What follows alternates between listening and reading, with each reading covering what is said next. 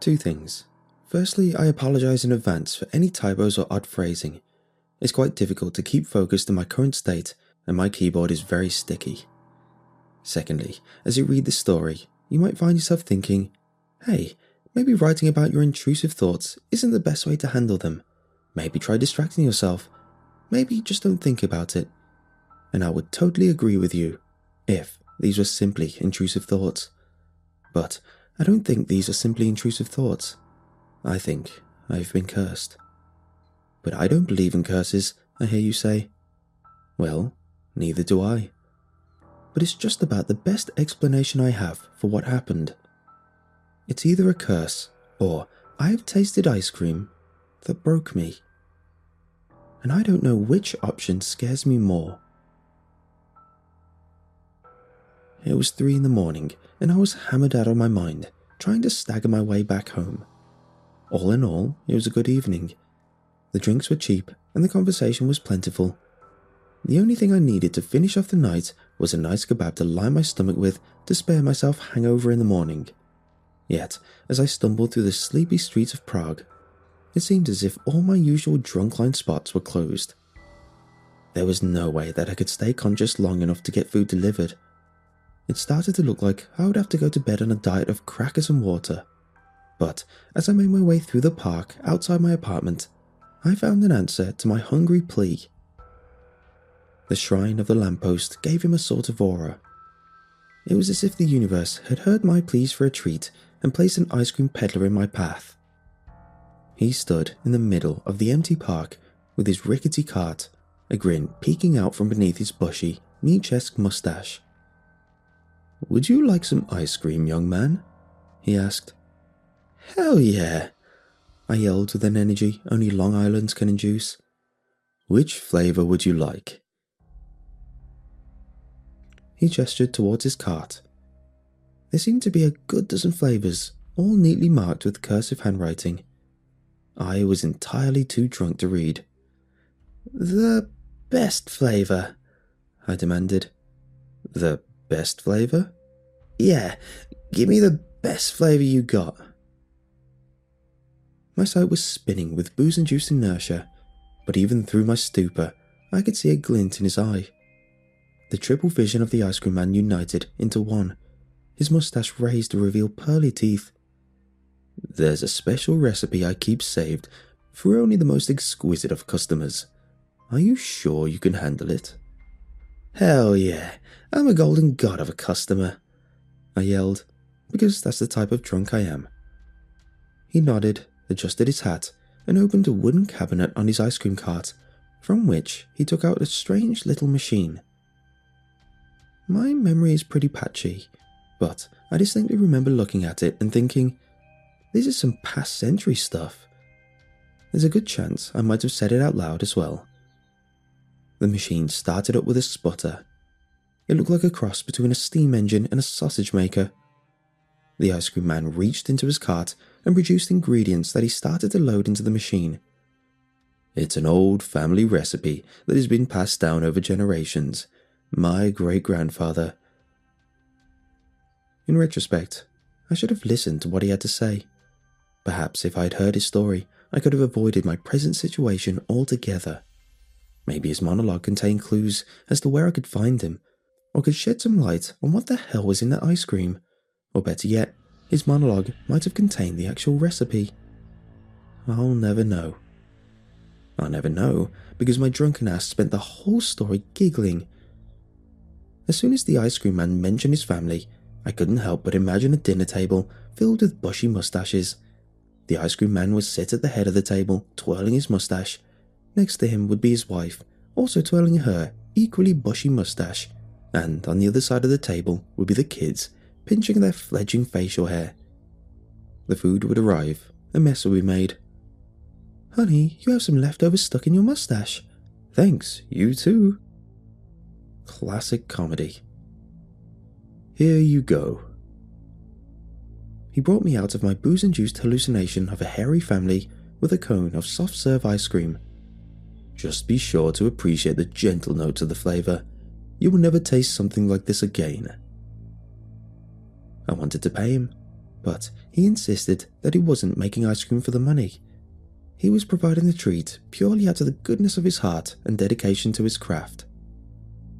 I shrugged and stumbled over to my apartment. I swallowed the entire cone in 2 bites and then passed the hell out. In my teens, I could run a distillery in my mouth, drink enough mixer to give myself type 2 diabetes and smoke 1,000,000 cigarettes, only to wake up with a mild hangover. That time has passed a decade ago. When I woke up the morning after my encounter with the ice cream man, I grabbed my water bottle and promptly ran over to the bathroom to empty my stomach. My brain felt bruised, my eyes stung from the smoky conversations of the night prior. The hangover was definitely there. But something was different. Instead of tasting the battery acid of last night's consumption, all I could feel on my tongue was the faint taste of vanilla. I shrugged it off. I figured that the ice cream I had last night was just really good. I made a mental note to seek out the strange ice cream man in the future and discarded the thought. I spent the night of the morning drinking water and puking. I would kill a dozen small animals to be able to see the person I was in that bathroom, hungover as all hell, but still capable of thought that doesn't revolve around frozen food. The fact that I was able to let go of the ice cream thoughts still gives me some hope for the future. Yet that hope is buried beneath an impenetrable layer of perfectly creamy vanilla. Betty came over just as my body started becoming receptive to water. She laughed, heckled me about being bad at holding my liquor, and then we made love. Mind you, at that point, Betty and me had been a thing for a month. This was a height of passion bang. This was, could I possibly be dating my wife's sex? Yet, as our sweaty bodies writhed with adoration, I found myself drifting. Past the excited declarations of love and the pleasure of being touched was something else. Something frozen and giant. Something made of the sweetest milk and the softest of petals. "What you thinking about?" she asked as we lay in a cuddle post-coital glow. Ice cream. I felt a shift under my arm. She did not like that answer. "What are you thinking about?" I asked. "That this is a nice way to spend a Saturday afternoon, that I'm happy we met each other and..." She sighed. "Ice cream now."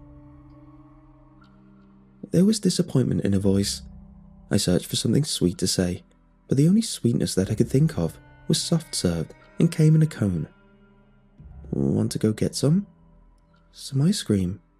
"Yeah." Sure." We went to 3 different places.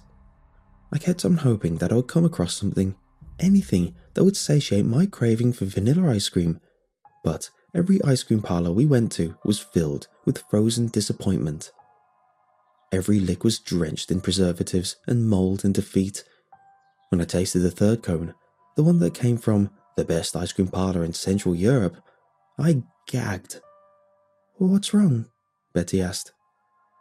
She wasn't asking about the ice cream. I tried to describe the mustachioed ice cream peddler, how drunk I was, his story, the taste, the craving, but the words came out sluggish and disoriented.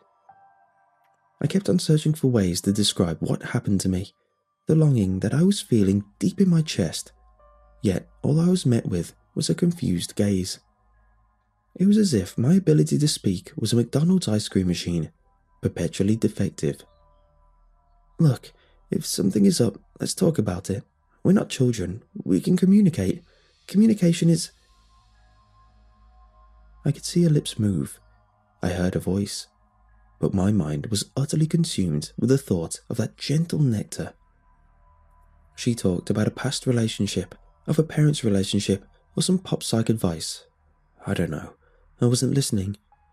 All that was on my mind was a mental map of every ice cream parlor in Prague. As the mental fog of my hangover dissipated, my craving for the ice cream strengthened into a palpable ache. There was a burning hole in my chest, the type of hole that people filled with love or God or money or ambition, but I knew that there was only one thing that could satiate me. It wasn't Betty. We made plans to meet up next weekend. I watched the woman that I had cared about so deeply just that morning get on the bus and ride away.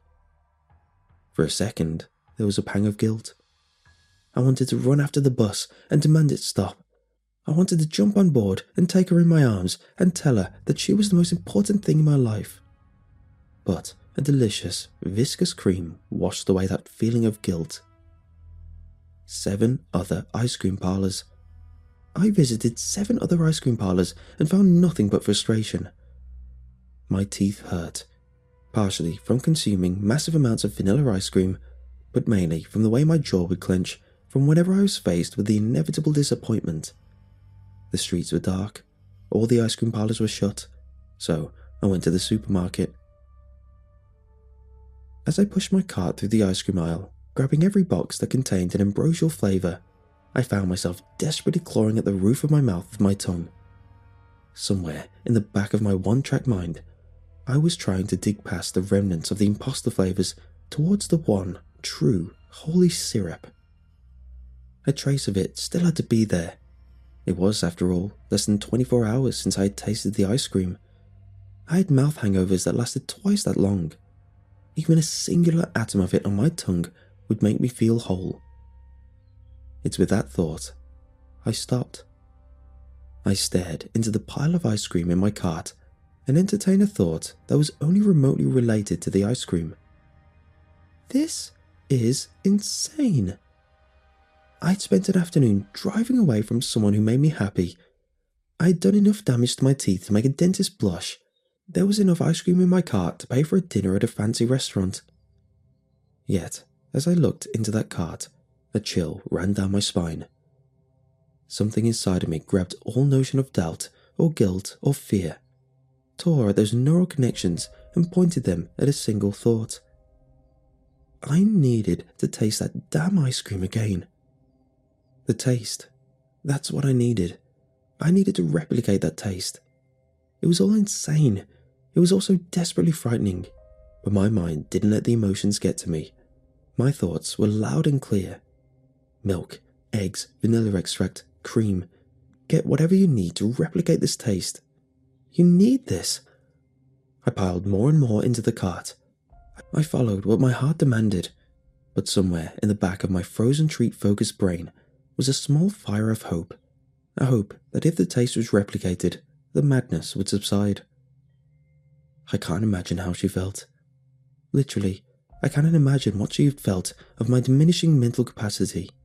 But even in my figurative sense, what she saw must have been hard. She rang the buzzer downstairs. It's a miracle I even heard it by then. I was deep into tasting the disgusting store-bought facsimiles, trying to pinpoint where their taste diverged from the godly original, but the buzzer broke my concentration. I swallowed the warm, milky substance on my tongue and picked up the receiver. Her voice came through. There was a warmth in her voice, but my brain went numb when I tried to grasp what she was saying. Hey, come upstairs. I just don't feel good about it. Talk. Upstairs. An iceberg of deliciousness towered in the cold seas of my soul. I didn't want to see her. She would just slow me down. Yet, before I knew it, my finger was buzzing her through. I don't remember what she saw. If the amount of melted ice cream on my hands right now is an indication, she saw enough to lose any semblance of attraction towards me. She said something, maybe a couple of sentences, but they were hollow. She had lost all hope in me ever being normal. All she did was hand me 2 vanilla ice creams she had grabbed from the corner store downstairs. I don't need to. Take the other one, I heard myself say. I don't feel like eating ice cream right now. I can't imagine how she felt. I've spent the whole night without sleep, and I don't think sleep will come anytime soon. My entire home smells strongly of vanilla extract. The kitchen, the bedroom, everything is covered in traces of my misadventures of trying to capture the taste of that cursed ice cream. Because this has to be a curse, right? I have walked through the park. I have stared out the window at the exact spot where he stood as I slaved away at making my home an atrocity. The ice cream man is nowhere to be found. What if the story he told me was filled with hints, or there was some stupid riddle at the end? What if I completely missed my chance to taste the ice cream ever again? I bet you he's some goddamn ghost and I offended his sensibilities. This is definitely a curse. As soft and sweet as that taste I crave is, I know somewhere beneath those gentle notes of vanilla is something evil.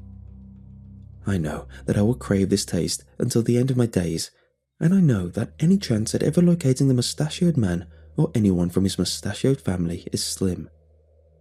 I thought that maybe sharing this tale would help me forget, but writing about that heavenly taste has simply made me weep on my keyboard. But if writing my story will not give me solace, then perhaps I can at least deliver a message. If you see a man selling ice cream in the middle of the night, call me.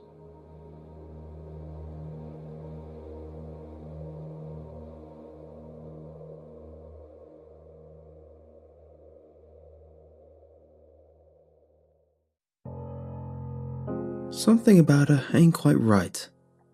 Phil rubbed his thumbs along the side of his dog's ear, just the way she liked it. Spice, his typically well-groomed border collie, whimpered constantly. "She been eating much?" I asked. "Nope. Gonna drive her out to the vet real soon." He continued comforting Spice. "He thinks she caught a bug off one of the strays when she ran after one." I walked down from my porch while Phil sat on his. Could be. Hope she gets better. I'll catch you later." Phil, my elderly, retired neighbour, had cared for Spice since she retired as a sniffer dog. Those two were a match made in heaven. I had known Phil since I bought the house next door, and I'd never seen him happier than the day he adopted Spice. I moved out to this small town in Louisiana a little over 3 years ago. The idea was to get away from it all. I thought that by moving out here, I could escape to a place where life was slow, where things were quiet, and where nothing ever happened. The one thing that did happen, however, was a rapid growth in the population of stray dogs.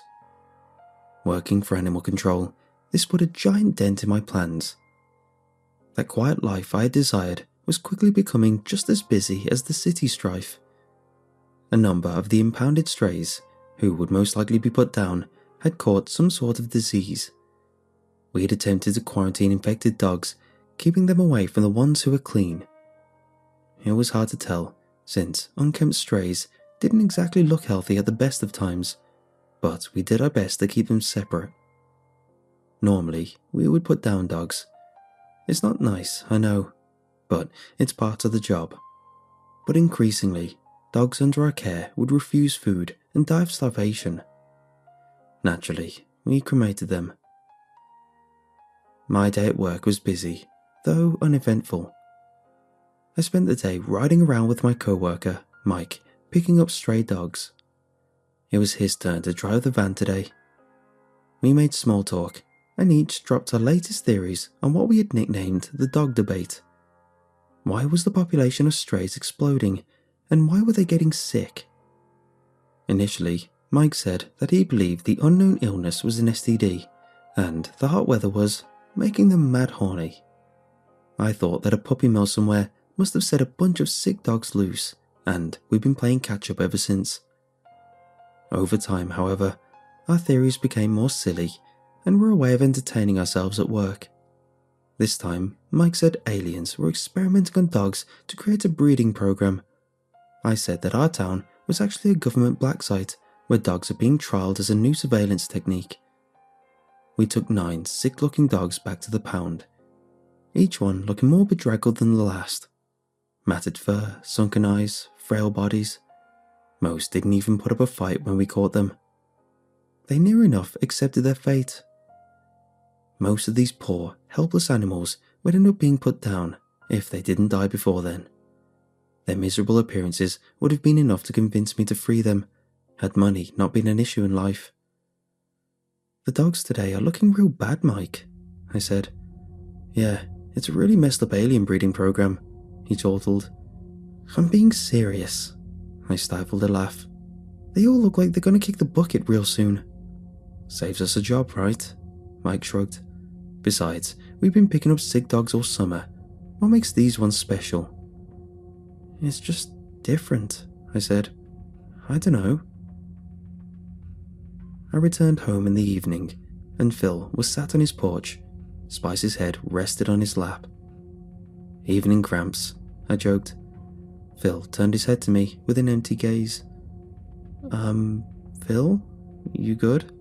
I asked. She's gone, kid. Phil stroked Spice's head. What? I closed my truck. What do you mean? Spice, she ain't breathing. Phil turned back and stared straight ahead as he continued holding his companion. Damn, Phil, I'm sorry. She was just a little sick this morning. I walked up to his porch. Damn, man, why don't you come in mine? Have a beer. Hey, kid, you mind doing me a real big favour? Sure, what is it? You gotta take her up to the pound. Cremate her for me. We don't got urns, Phil. I rested my hand on his gate. We just do strays. Dig a hole for me in my backyard then, would you, son? Yeah, of course, bud. It didn't seem like it had really properly hit Phil that Spice was gone, but we held a small funeral for her, burying her in his backyard. After having a few drinks, I went to bed. I told Phil I'll see him in the morning on my way to work. The next day came, and Phil was nowhere to be seen. He wasn't in his usual place, sat on his porch. I would have checked on him, but I was already running late. I ended up sleeping in past my alarm after drinks with Phil. I hopped in my truck and sped quickly on my way, texting my boss as I drove. I turned the corner leading out to my road and heard a loud thump. I slammed on the brakes. Getting out of the truck, I walked around the front to find a stray. A greyhound mixed with something else. My headlight was busted, and so was the dog. I loaded him into the back of my truck and carried on driving. You're late, my boss yapped. Get your ass over here. Sorry, I hung my cap on the coat hook. Hit a greyhound on my way here. Gonna grab him for the fryer.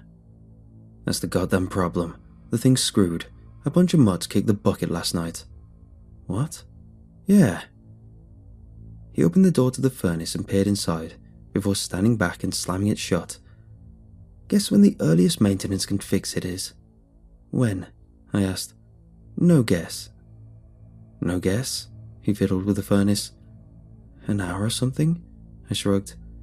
Tomorrow morning, he shouted. Man, it's gonna smell in here, I smirked. No, it ain't. Get a shovel. We're supposed to cremate them, I said. Y'all are digging shallow graves. We can't have a bunch of dead dogs with some unknown goddamn disease lying around. Go out back and get digging. I met my co-worker, who was already digging holes in the ground. Hey, Mike.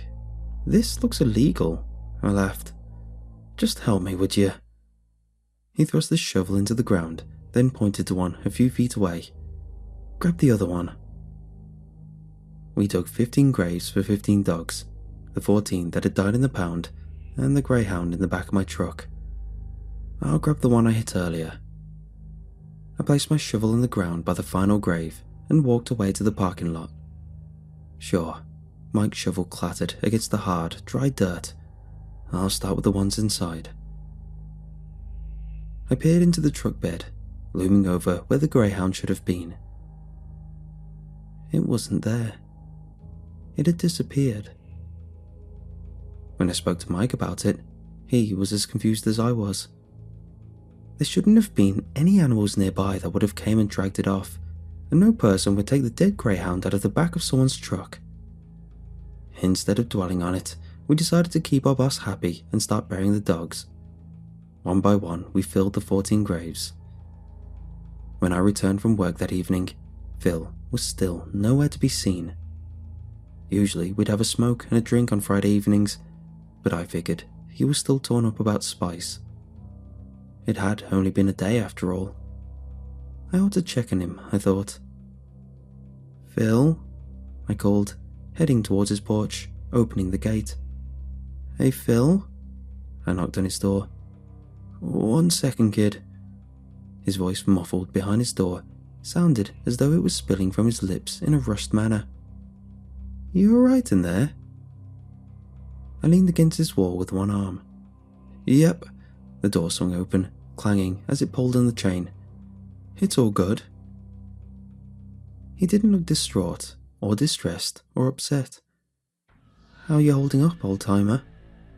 I smiled at him, trying to be somewhat gentle and reassuring. "Good, getting by." He looked behind him, fiddling with the chain on his door. "Just didn't feel like coming out tonight."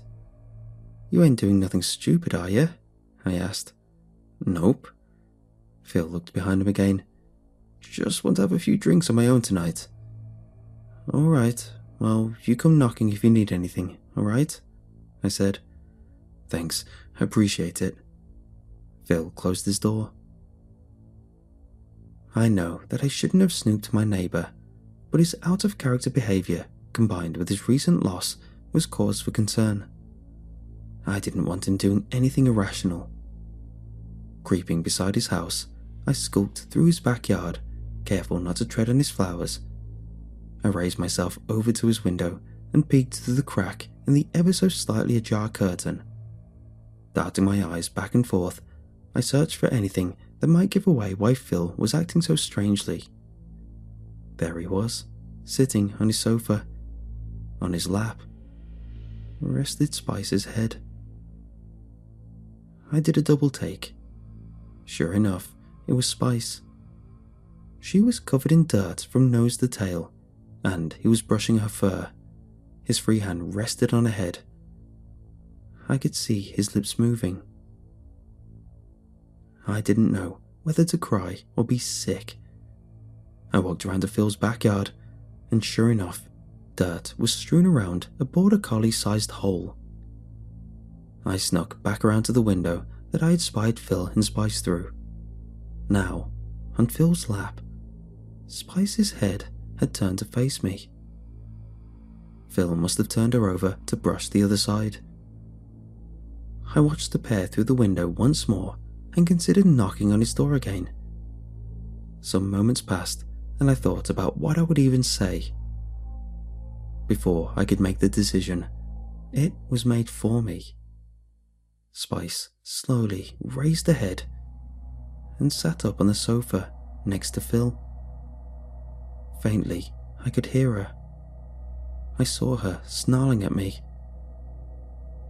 My feet fell out from underneath me as I dashed away, and my keys slipped through my fingers as I tried to unlock my door. I stumbled inside my house and slammed the door behind me. I put the chain on before clambering up the stairs and shutting myself in the bathroom. It wasn't long before I heard a knocking at the door. 3 loud knocks, slow and methodic, reverberating through the walls of my house. And then 3 more. I tiptoed downstairs and placed my eye to the peephole at my front door.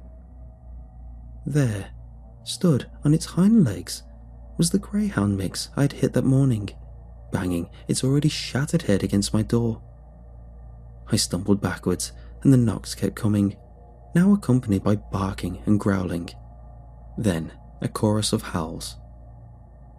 Back upstairs, I scanned the view from my bedroom. A patrol of dogs approached, relaying their wailing battle cries to one another. My phone rumbled against my leg, and I trembled as I read the notification from my lock screen. It was my boss. "Where did you two put the damn dogs?" I looked out of the window again. As the pack paced back and forth outside my home, I recognized them as 5 of the dogs I'd buried earlier that day. A 6th member of the pack joined them, looking rather less disheveled than the rest of the dogs. It was Spice. She barked, communicating some sort of order to the pack, and they stood by her, staring up at me. The greyhound mix retreated to a side, making the pack a total of 7. Spice barked again. This time, she was barking at me. I opened my window. "What do you want?" My words only just evaded being caught in my throat. Spice sat. The rest of the dogs copied her. She tilted her head. The rest of the dogs followed along. I kept my door on the chain as I opened it. Immediately, the greyhound attempted to shove its way through. Saliva sprayed as the dog poked its head through the opening with vicious barks. I pushed back on the door, but I was saved only by the chain that stopped the greyhound from making its way through. I began to kick the door, hoping to get the greyhound to back down, but it became more enraged. I kept kicking and pushing the door until the dogs stopped making noise. There was a loud crunching sound, a creak as the door swung back towards me, and a clank as it pulled on the chain. I looked down at the greyhound. Its already damaged head had been totally cracked by one final kick on the door. Pink, red, and a fluffy white leaked from the wound I had inflicted. "Spice," a wavering voice called from beyond. "Stop." "Phil?" I peered from the door, over the greyhound. "Don't hurt him, pup." Phil knelt beside his companion and placed a hand on her head. "Please, he's a good guy. He don't mean you no harm." Phil paused, hand still held to Spice's head. Spice calmly sat. "He won't hurt any of y'all. He just don't understand." Phil paused again. "Look, I'll tell him to come out. Promise me you won't go for him." "Phil, what the hell is going on?" I wailed. "Just come on out. It's alright, kid." I unhooked the chain and stepped over the greyhound that laid across my welcome mat. I shuffled closer to Phil and Spice. The other dogs remained seated behind their leader. "Tell me what this is, Phil." I kept a good distance between myself and the pack. "She's gonna come to you, alright?" Phil stood up, taking his hand away from Spice's head. Spice sauntered towards me. "What's she doing, Phil?" I took a step backwards, almost tripping on the dead stray behind me. "It's alright," he assured me. "She just wants to talk." Spice approached and sat in front of me on my porch. "What does that mean?" I frowned. "Put your hand on her head," Phil said. "Alright." I knelt and placed my hand to Spice's forehead. I felt a whirlwind of emotion as the world around me slipped away into darkness. A rising sense of understanding, one that was contrasted by my complete ignorance, filled my head. Thoughts raced around my mind, moving too quickly to pluck from the air on which they flew. Faint whispers bobbed back and forth, swirling around me, before I finally found myself able to focus on the cacophony of voices that formed a single word. "Hello," it said, 1,000 voices as one. "Who are you?" I replied. "Where am I?"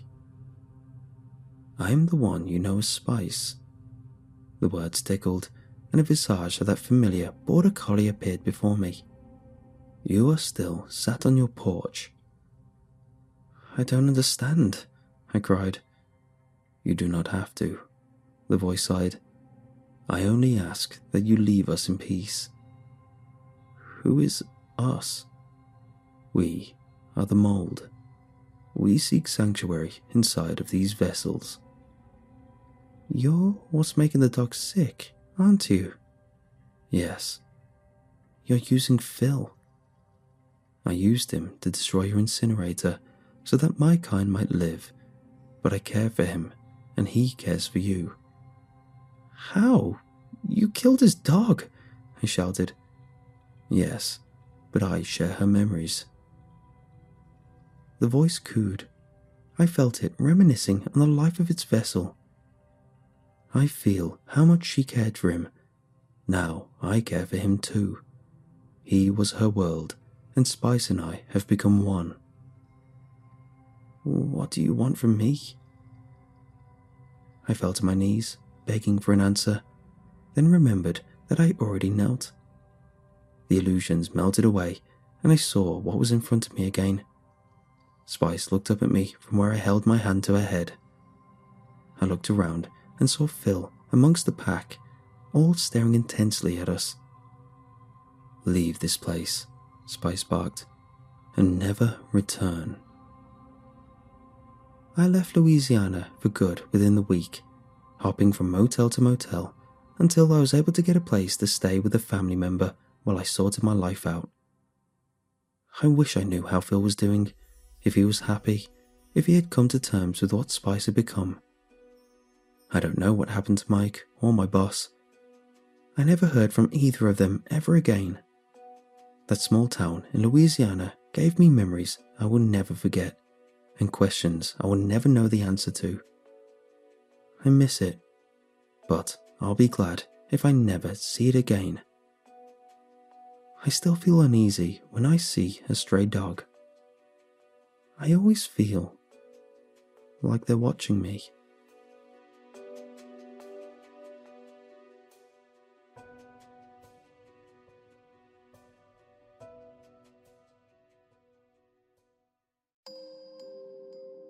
Business trips are dreadfully boring, especially in my line of work. The only good thing about them? The hotels. The tedium of day-to-day dealings bookended with clean towels and a mint on my pillow. If I could live in one, I surely would. There's just something in the ambience that soothes my soul, for lack of a better phrase. At least, that's how I felt until staying at the Covenwood Inn. It seemed like any other hotel at first. Typical floor plan, decorative arrangements, overly polite check-in clerk. It wasn't until I received my keycard and ventured up to room 371 that I would notice a dissonance in the layout. Something amiss that broke up the usual hotel landscape. In my room, placed deliberately on the bed, was a sheet of paper. Restrictions printed on official Covenwood Inn stationery. Room 371 guidelines. Number 1. No television after 9 p.m. Number 2. Only accept incoming calls on the room phone. Number 3. Leaving a room between the hours of 10:30 p.m. and 1:30 a.m. is strictly forbidden. Number 4. At least 2 to an elevator at a time. Never go in alone. Number 5. No visitors. If there's a knock at the door, ignore it. Number 6. The minibar is for emergencies only. Number 7. The view is a lie. Don't trust it. Enjoy your stay. This was odd. I had never seen anything like it, not once, in any of the hotels I'd stayed at in the past. Perplexed, I called the front desk for answers. All rules are to be followed during your stay. The clerk stated this plainly, as if he had uttered it 1,000 times before. I don't understand. What emergency would warrant use of the minibar? Why can't I watch TV after 9?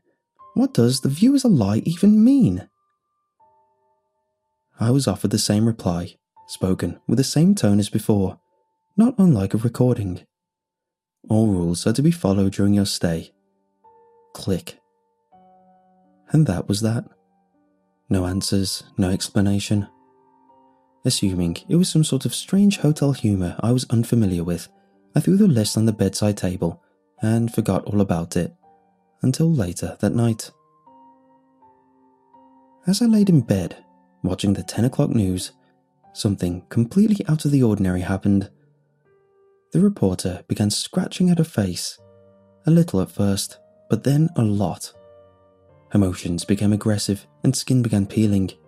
Blood dripped from the wounds as she continued to relay her report without missing a beat. No one seemed to notice or react to her appearance. Eventually, she froze in place and stared at the camera. Then, a close-up of her face, grotesque and mangled, her bloody lips spread apart and offered an ominous sentence. "Don't break the rules, Jack." I jumped out of bed, left my room and ran downstairs. My voice echoed through the lobby as I barged over to the front desk. What the hell is going on here? The receptionist didn't so much as blink at my intrusion. What can I help you with, sir? I just watched a news reporter tear apart her own face and tell me personally, to follow your bizarre hotel rooms. Is this some kind of sick joke?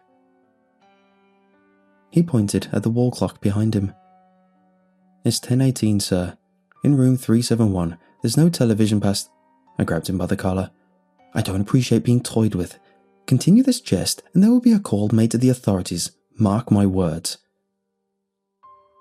I let go of him and stormed off, his monotone voice trailing off in the distance. All rules are to be followed during your stay. I returned to my room, shut the TV off, and lay down to sleep, ticked off, but exhausted. Unfortunately for me, my slumber would be short-lived. I awoke later that night in a fit of sleep paralysis, pinned in place by my own body. At the foot of the bed was a shadowy figure whose features I couldn't quite make out in the darkness. A warmth overtook the room as it stepped over to my side. My heart began to race. Closer now, I could see it was a man, maybe in his 50s, well-dressed, grey moustache. He leaned over me and spoke with a disturbingly unnatural timbre. His voice echoed off the walls and met my ears with an inhuman cadence. It's a pleasure to meet you, Jack. Are you enjoying your stay so far? I tried to break free of my chemical restraints, but it was no use. Where are my manners? I'm Garrett Covenwood, the owner of this here hotel. I like to greet my guests whenever I can. He rested his hand on my arm. There was a stinging sensation where his skin met mine, but I could barely wince in response to the pain. Follow the rules, Jack. If you don't, you're in for a bumpy ride.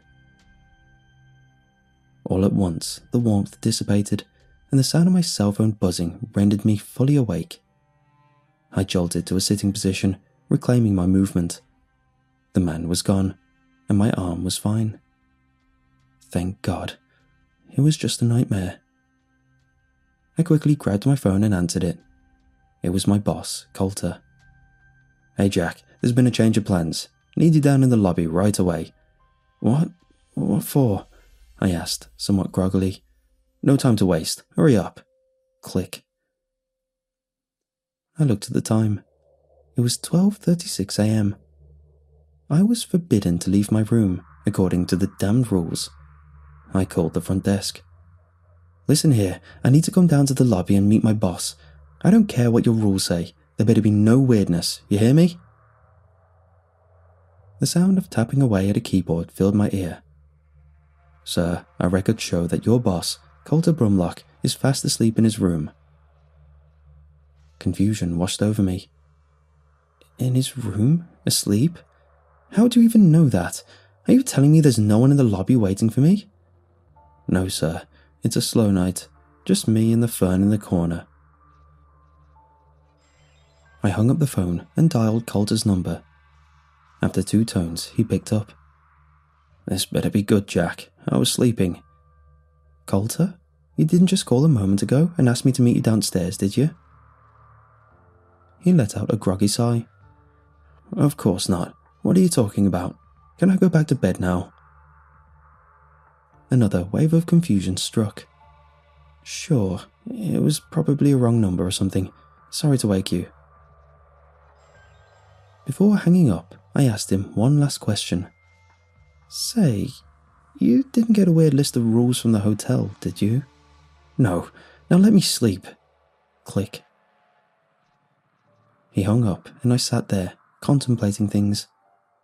Honestly, it felt as though I was hanging onto my sanity by a single, fragile thread. I had told myself the images on the TV were the hotel's doing. But this couldn't be faked. Coulter and I had known each other for years. I knew his raspy voice anywhere, better than I knew my own. That was definitely him on the other line. But at the same time, it couldn't have been. It was, by all means, a mystery. The next day of work came and went. Before long, Coulter and I met back at the hotel where we dispersed to our separate rooms. What was once the highlight of any given business trip was now tainted by uncertainty. For a good long while, I sat there in bed, still in my dress attire, perusing the list of rules on the bedside table. I couldn't make sense of them any more than when I'd arrived, but it had become abundantly apparent that something was going on. Something unexplainable. Part of me hoped it was the product of a tired mind, overworked and succumbing to the side effects of exhaustion. But lies, even the ones we tell ourselves, only stretch so far. After undressing and climbing beneath the sheets for some much-needed rest, there was a knock at the door. Rule 5 came to mind. No visitors. If there's a knock at the door, ignore it.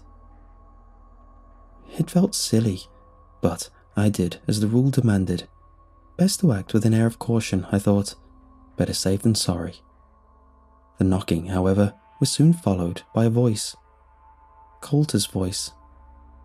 "Jack, are you in there? Your wife called me. She says you couldn't get through in your cell. Something happened to Leslie." My heart sank. Leslie was our daughter. I jumped out of bed, ran to the door, and opened it at once. Coulter walked in, visibly troubled. "What's going on? What happened to Leslie?" Coulter bore a look of deep concern. "Well, it's not good news." My heart was pounding. "Out with it already. What happened? This is my daughter we're talking about." He looked at me, almost teary-eyed. "Leslie's dead, Jack." All colour vanished from the room. What air I had in me left my lungs in a single, laboured breath as a steady stream of tears wet my face. Coulter put his hand on my shoulder. "There's more. Please, sit down." I fell to the bed, broken. "The truth is, Jack, you broke Rule 5. Now I have to hurt you." His lips stretched into a wicked grin, and his body froze. He was as still as a statue. "Coulter? I don't understand." In a flash, his hands lunged and connected with my neck. With a vicious, tight grip, he began squeezing the air out of my lungs. I tried to fight back, but his strength was overwhelming. I managed to get in a few jabs to his head, but it didn't seem to have any effect whatsoever. He forced me to the floor and continued to clench my throat until finally I lost consciousness. In that moment, I truly thought I was a goner. I awoke in bed the next morning, alive and well. I quickly reached for my phone and noticed a text from Charlotte. "Just put Leslie on the bus. She misses you terribly, so do I. Please be safe. We love you." I got out of bed and raced to the bathroom mirror. My neck was void of bruising, no signs of strangulation. I called Charlotte to be doubly certain. To my relief, Leslie was indeed fine. As alive as she was the day I left. It all just felt so real. Could it have been a dream? Frazzled, I met up with Coulter and we drove to our next meeting. I could still feel his hands wrapped around my neck.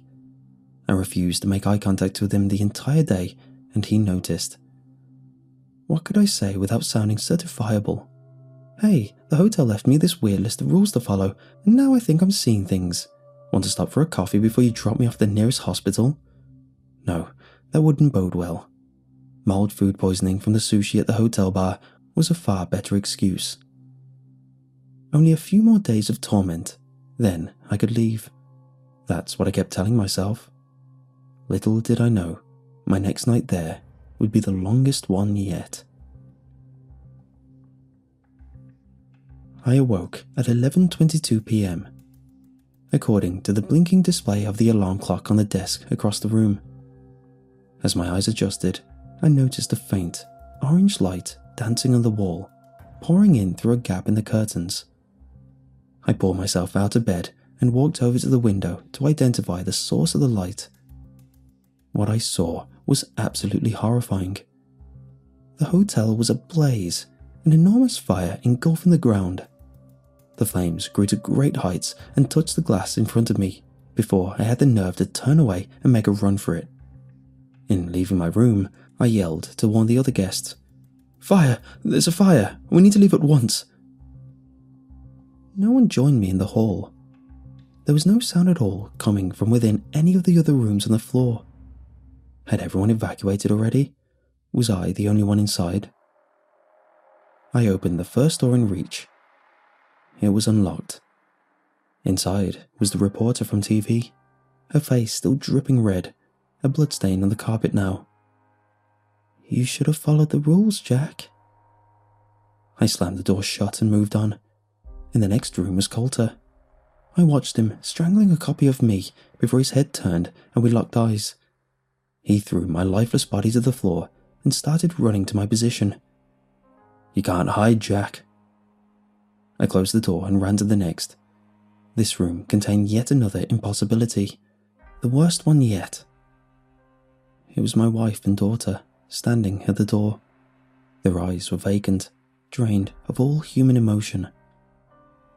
I watched, astonished, as their skin burned to a crisp before my eyes. Charlotte spoke first. "We miss you terribly, Jack." Leslie chimed in after. "When will you be home, Daddy?" I couldn't escape them. These horrors were around every corner. In a last-ditch effort to run away from my troubles, I bolted to the nearby elevator. The button was jammed, but I kept pressing it.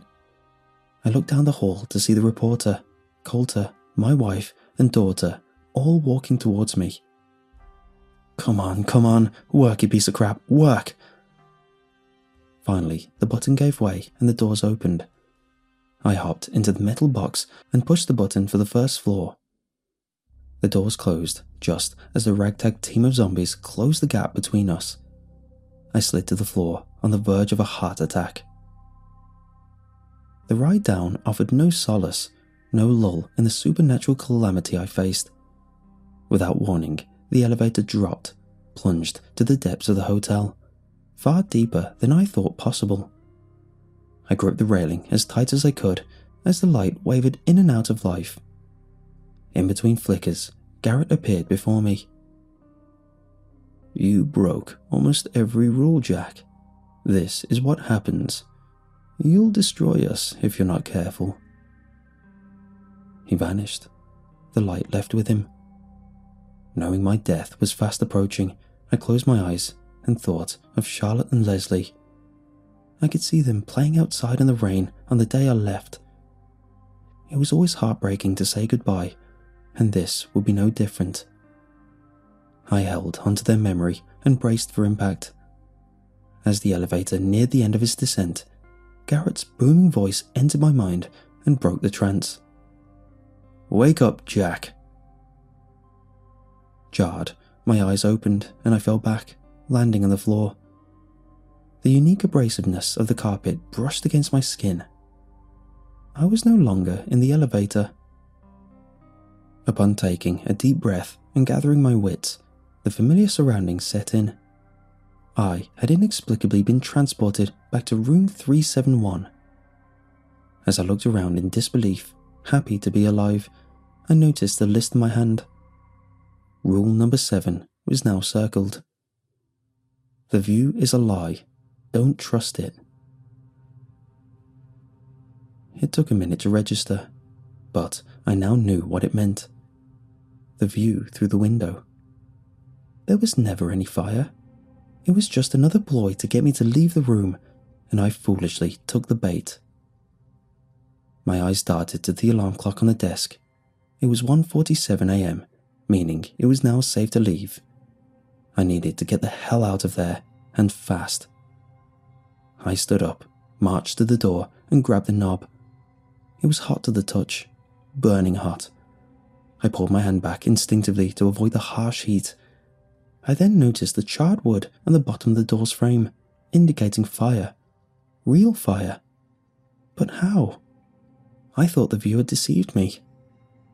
I looked back to the list for answers and noticed a postscript, scribbled in pen. "You should have followed the rules, Jack. You did this. Now, we all have to suffer." My eyes scanned the page for more clues, to no avail. They kept landing on Rule 7. In addition to being circled, it was underlined with a striking red ink. Why did my attention need to be drawn here? Was it just gloating, or something more? That's when it hit me. I walked over to the window and peered outside. The fire raged on outside my room, but the world below seemed unaffected. No flames, no firefighters, no one running out of the hotel. Just a plain parking lot, traffic on the main road, and trees in the distance. As normal a view as one could hope to expect from this particular vantage point. But the view was a lie. I tried opening the window, but an unseen force closed it on my fingers. I screamed and pulled them back. In a great deal of agony, I lifted the chair at the desk and threw it against the glass. It shattered, revealing the world outside for what it really was. I saw the fiery wall below and heard the guests screaming in peril. There was indeed a fire, and I truly was in danger. Still in panic, I picked up the list and looked at Rule 6. The minibar is for emergencies only. This was certainly an emergency. Without any time to waste, I opened the minibar next to the desk. Inside were no drinks or food, only a small black box with a red button affixed to its surface. I pulled it out and placed it on the bed. There was now smoke seeping into the room through the outline of the doorway. Looking over the list again, there were no further instructions, nothing at all pertaining to the box. There was only one course of action left to take. I closed my eyes and pressed the button as hard as I could, putting my life in its hands. Memories played in my mind like a film reel running in reverse. The day's events followed by the previous, and so on. I relived all of the fear and torment in a matter of seconds, until eventually my eyes opened, and I found myself in line with Coulter at the front desk, waiting to check in. "This place ain't too shabby, Jack. Better than the last one at least." I can't explain how, but I was back in the hotel lobby on the first day of the business trip, the day we checked in. "Say, Jack, what happened to your hands?" I looked down and saw the bruises left by the window. "Oh, it's nothing. Slammed them in the car door, that's all." "Both of them?" He was cut off by the check-in clerk greeting me. I was now at the front of the line. "Do you have a reservation, sir?" I stared at him for a while, remembering everything that had happened. I then backed away from the counter and turned to leave. "Jack, where are you going?" "Sorry, Coulter. I think I'm going to get an Airbnb instead. I'll see you tomorrow." He waved his arms at me, frustrated, and then turned back to book his room. I heard the clerk handing him his key card before I reached the exit. "Here you are, sir. Room 371 on the second floor. We hope you enjoy your stay." Oh no.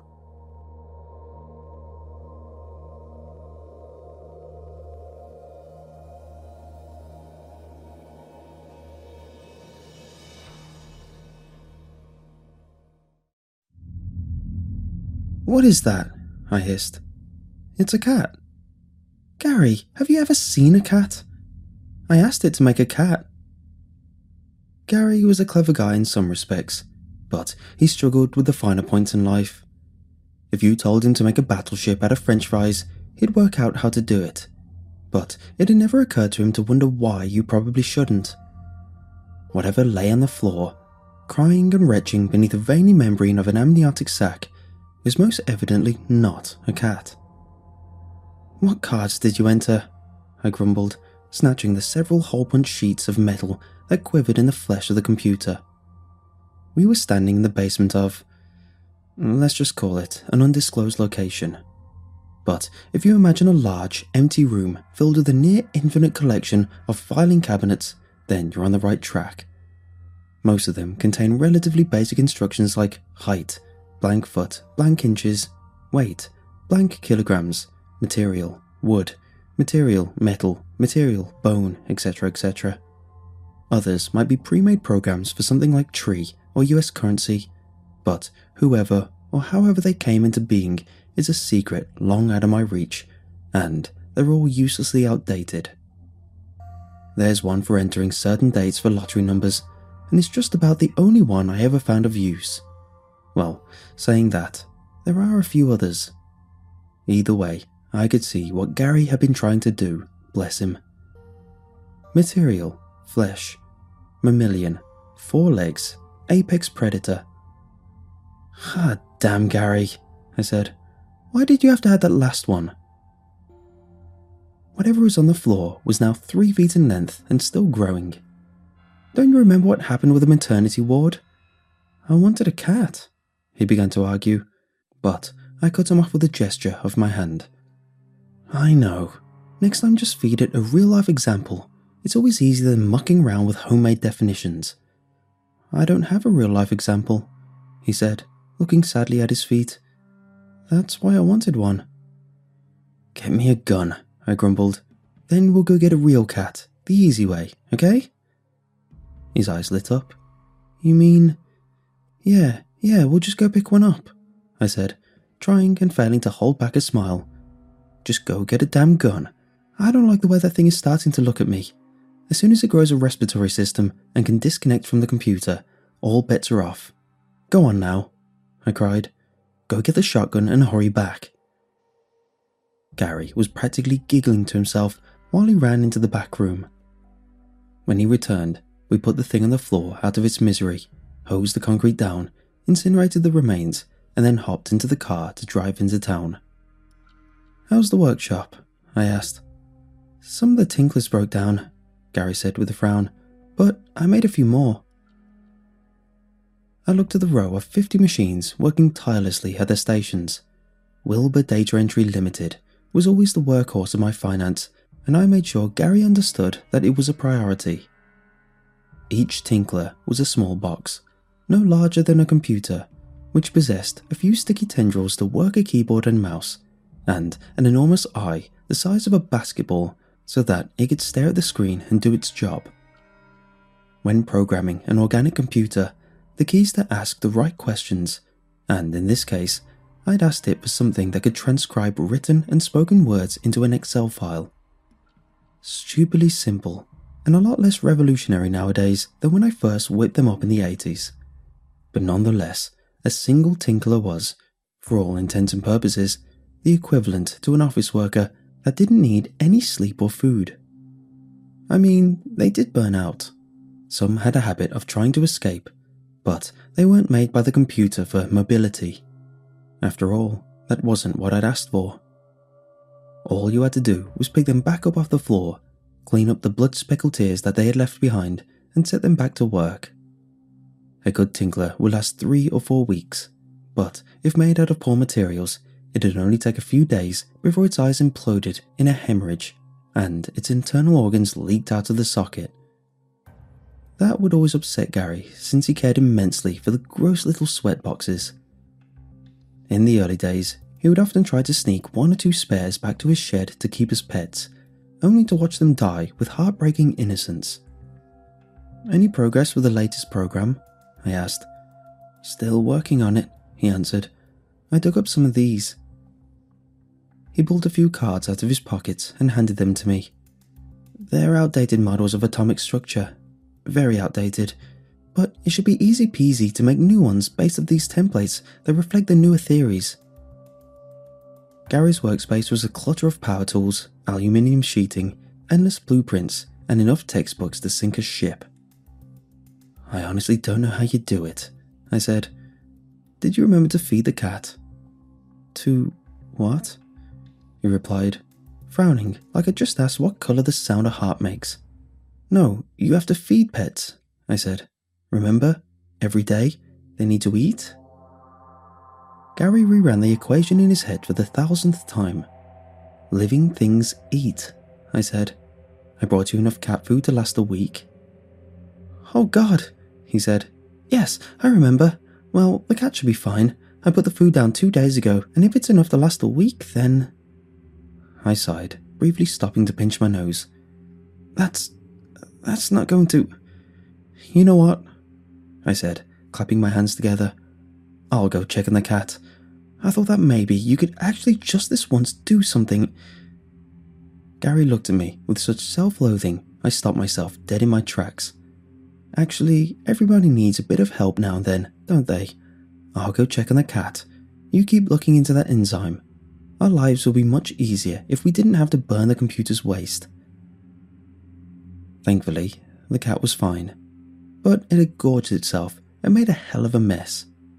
I had half a mind to go ask Gary to make something that eats cat poop, but I remembered what happened last time I tried to spin up a porta-potty business, and the look on that poor girl's face as she got sucked whole through the opening no larger than my fist. I gave a shudder and decided there'd be no more waste eaters. Instead, I grabbed the mop and spent the next few hours working hard to get the small shed back to some kind of working order. Outside, the forest sang deep. Trees around were dressed in all the finest lichens and moss, their green gossamer fur draped heavily over their branches, while a perpetual mist keeps the horizon at bay. The forest looks like something out of a Gothic painting, and rarely, if ever do, the trees bear any leaves. In winter, it is a frozen wasteland of half-dead skeletal oaks, and in summer, it is a rotten, fetid swamp where mosquitoes the size of dimes poke holes in your skin.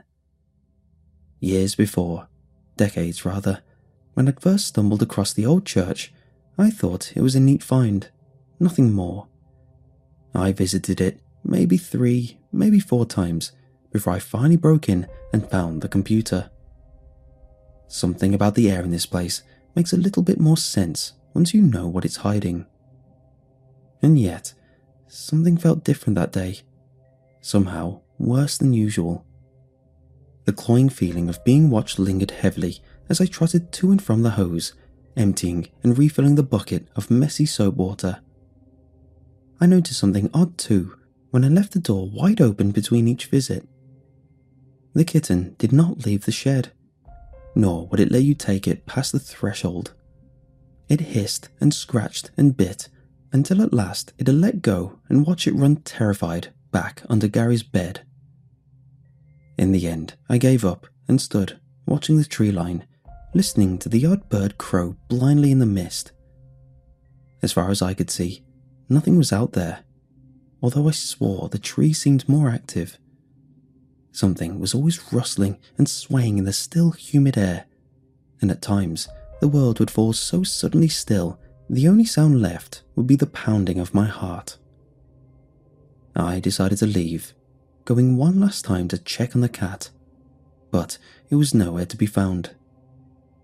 I told myself it had run away, but it didn't sit right with me. It had never gone further than a foot or 2 from the door.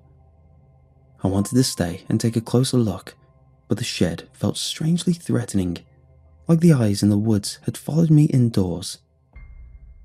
I trekked carefully back to the church, waiting for something to jump out from behind every corner. Every sound from behind had me twisting my head over my shoulder to look, and every time I'd seen nothing but an empty path and the faint trace of movement coming to an end. Some branch would sway back into place, some bushel would come to a rest, a distant bird would land and groom its feathers. "Gary!" I cried, strolling straight through the ground floor and down the stairs that led to the basement floor. "Gary, have you run any new programs lately?" I know a few things about the basement in that church. It is every bit as strange as the machine in the house, and I suspect both are bigger on the inside than out. I know that I've never gone further than the 3rd floor, and for good reason. My last excursion brought me face to face with a withered corpse of 3 young children, dressed as you might expect if they had been around in the 20s. They were cradling each other, and I'm quite certain they starved to death. And yet the stairs were no more than a few meters from where I had stood. There is a temptation in this place, one that drives you to keep on digging in pursuit of new cards, new programs. I've read some of the journals stashed away beneath the pews upstairs, and they're like poorly written horror cliches. I mean, for the guy who tried cloning his dead kid, I at least felt sorry. But the dumbass who asked for a new messiah? On the second floor, there's a greasy shadow in the shape of a man burned into one of the walls. It's always wet, always dripping, and sometimes it almost appears to move. I am quite certain that's what's left of the guy who asked the computer to print out a new Jesus. I don't know what happened to the guy who cloned his son, but I suspect he's down in the lower floors, either dead or, well, God, I hope he's dead. Unfortunately for them, none of those guys had Gary, whose unique way of thinking lets him wander this place freely and with strange purpose. He never gets lost, and he always knows where to find what he's looking for. He just needs to know exactly what it is he needs to find. I'd be screwed without his bizarrely unique insight into the computer. So, why wasn't Gary answering me? "Gary?" I cried. A few feet away, the computer coughed and I eyed it suspiciously. Right now, it was idle, humming quietly from within the oven that had birthed it. I don't know what it looks like, hiding in the dark, but enough of it pokes out of the iron maw that you can use the basic controls. Personally, I don't like handling its various organs. It takes hours to wash the smell off. Gary doesn't mind though, and depending on the time of year, its fingertips and nails are often stained by the computer's fluids. The colour is blood red, and the effect is quite unsettling. "What have you done?" I asked, knowing I wouldn't get a reply. "Gary!" I screamed. "Gary!" I stopped to grab the gun before descending to another floor. I walked down every silent corridor of metal boxes, hoping to hell I'd find Gary hunched over an open drawer and too focused on the task at hand to listen to me. But each one was empty, and at times I swore I glimpsed movement in the corner of my eyes. It was like something lurked purposefully out of sight, slinking into cover every time I looked. On the next floor down, I found the cat, and I knew something had gone wrong for real this time. The computer had made us its fair share of hideous monsters, but something about this puzzle made me feel a new kind of uneasy. The cat was untouched and looked almost peaceful, but it was far too still to simply be sleeping, and when I picked it up, its neck lolled about at an unnatural angle. Standing there and holding it, I heard a rising note of quiet whimpering.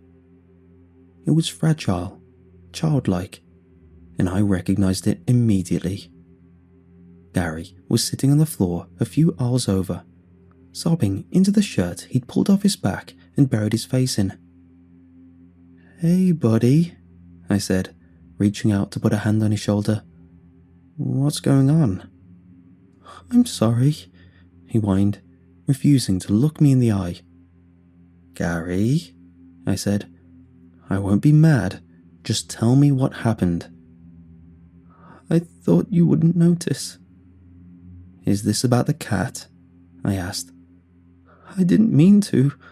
I just thought it could use a friend, and I didn't want to make another one, and I got too excited, and I didn't want to wait, and I found an old program on the 5th floor and... "What was the program?" I asked. "It was for a friend," he cried out, almost shouting in desperation. I knelt down further and put my arm around him, pulling him closer to my chest and telling him it'd be okay. I was thinking our little problem over when something popped into my head. "Gary," I said, "all the cards below floor 3 aren't in English. You said so, remember?" "It means friend," he said, pulling a small box of cards from his trouser pocket. It fit snugly in my hand, able to hold around 35 cards that lent it a satisfying weight. The box was labelled in an unrecognisable language, something that happens a lot if you go down too far. We've had luck translating some of them, but never anything like this. How did you know to find it? I asked. It means friend, he repeated. Who told you it means friend? I cried, feeling my temper fray. The computer did, he said, before bursting into a trumpet flare of tears. The computer is never explicitly deceitful, but it does have a sense of humour that's slightly adjacent to the human norm, and, as of late, it's found our tampering particularly irritating. I knew damn well that the word friend was plenty ambiguous enough for it to work some cruel twist. Not to mention, it begged the question, friend to who? How big is it? I asked. It changes, he cried. What does it look like? Whatever it wants, he sobbed. That was a sobering thought. On a strange hunch, I stood up and walked back over to the cat. But, to my surprise, it hadn't gone anywhere at all. The small body still lay there, a little token of sadness. From behind, Gary approached, and I could feel him hovering over my shoulder. Must be a quick little bugger to beat me down here with a cat, I said. God, he must have snuck in, taken it, and fled down here without... Gary spoke, and the words turned my skin to ice. To hear his voice dripping with such malice, it was utterly alien. Whatever it wants, he growled. In one swift moment, I fell, dropping to the floor, just as something passed over my head. I didn't see it, but the speed let me know it would have been a killing stroke. In hindsight, I think that as soon as I hit the floor, I should have rolled over and fired. But god damn it, that thing had me spooked so badly. It was like I could feel his presence as a kind of heat that burned through my clothes. My whole body rebelled at the threat of danger, and I hit the floor awkwardly on my hands and knees. I immediately kicked my feet and began to half run, half crawl forward, letting inertia carry me until I was upright and able to sprint maniacally towards the only stairs. God, I don't know if I was actually going fast, but to me, it felt like warp speed. Every second I bought was like gold, and the longer I ran, the longer I felt convinced this was going to work. Just before the stairs, I found myself jumping in time to miss a filing cabinet turn into something completely unrecognizable. It wore darkness like a fabric, and I could barely even see its outline, but whatever shot out to snatch at my ankles looked like the gills of a mushroom. On the next floor, the same thing happened again, and I became aware of a manic patter of feet that seemed to follow and flank me wherever I went. This thing wasn't going to settle for anything less than a full ambush, which at least meant it wasn't going to try and overpower me. Things only came to a standstill when I burst into the room of Tinklers and found Gary lying face down in a pool of blood.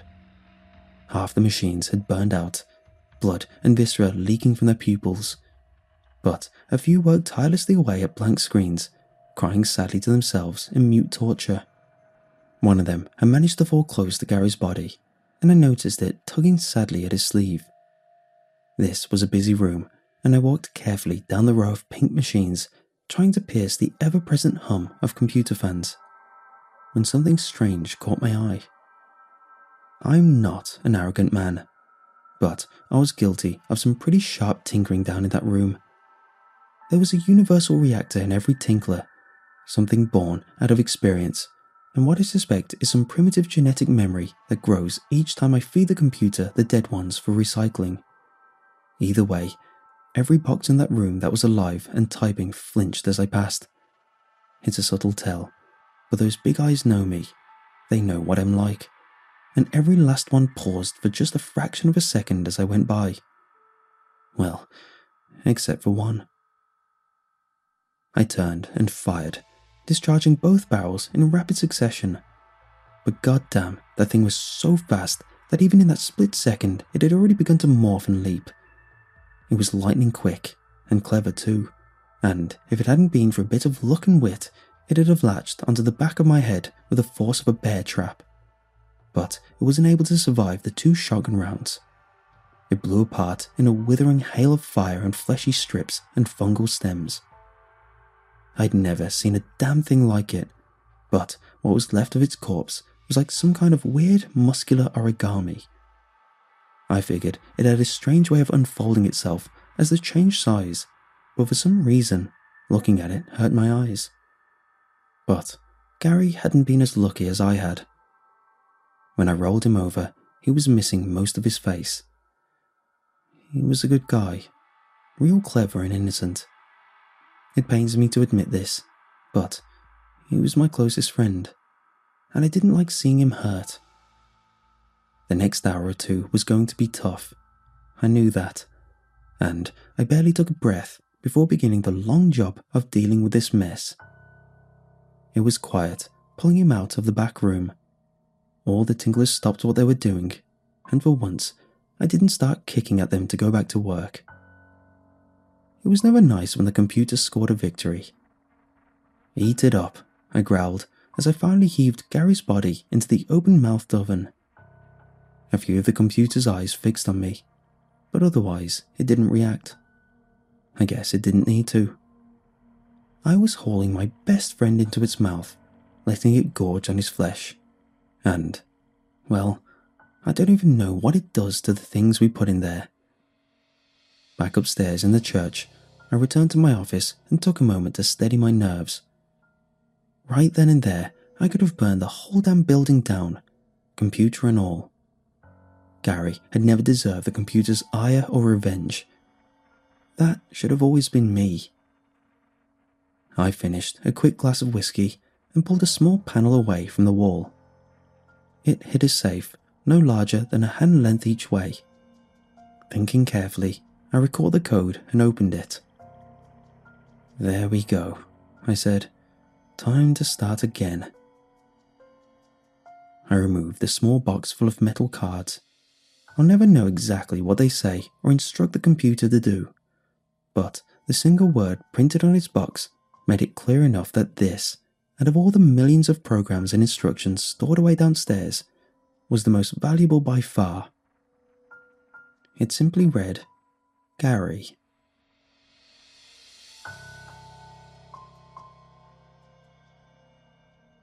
With the new iPhone SE for less than $100 at Metro, you rule. It's the most affordable iPhone on the #1 brand in prepaid. So whether you're studying online or FaceTiming.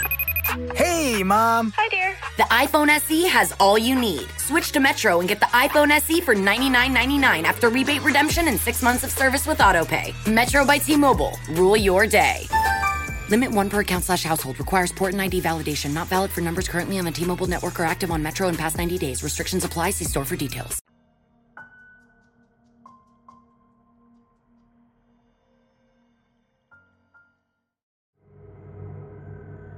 In the shadow of the Tatra Mountains, in the valley where reception is non-existent and the radio sing a single static-filled song, there is a village.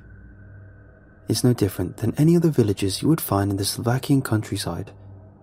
There's a single road lined with wooden cottages, the occasional pensioner on a horse, and the fresh mountain air is intermixed with the gentle smell of manure. It's just like any other village, except for the screaming. Every evening, after the day's fieldwork is finished and dinner has been eaten, the people of the village get ready for the ceremony.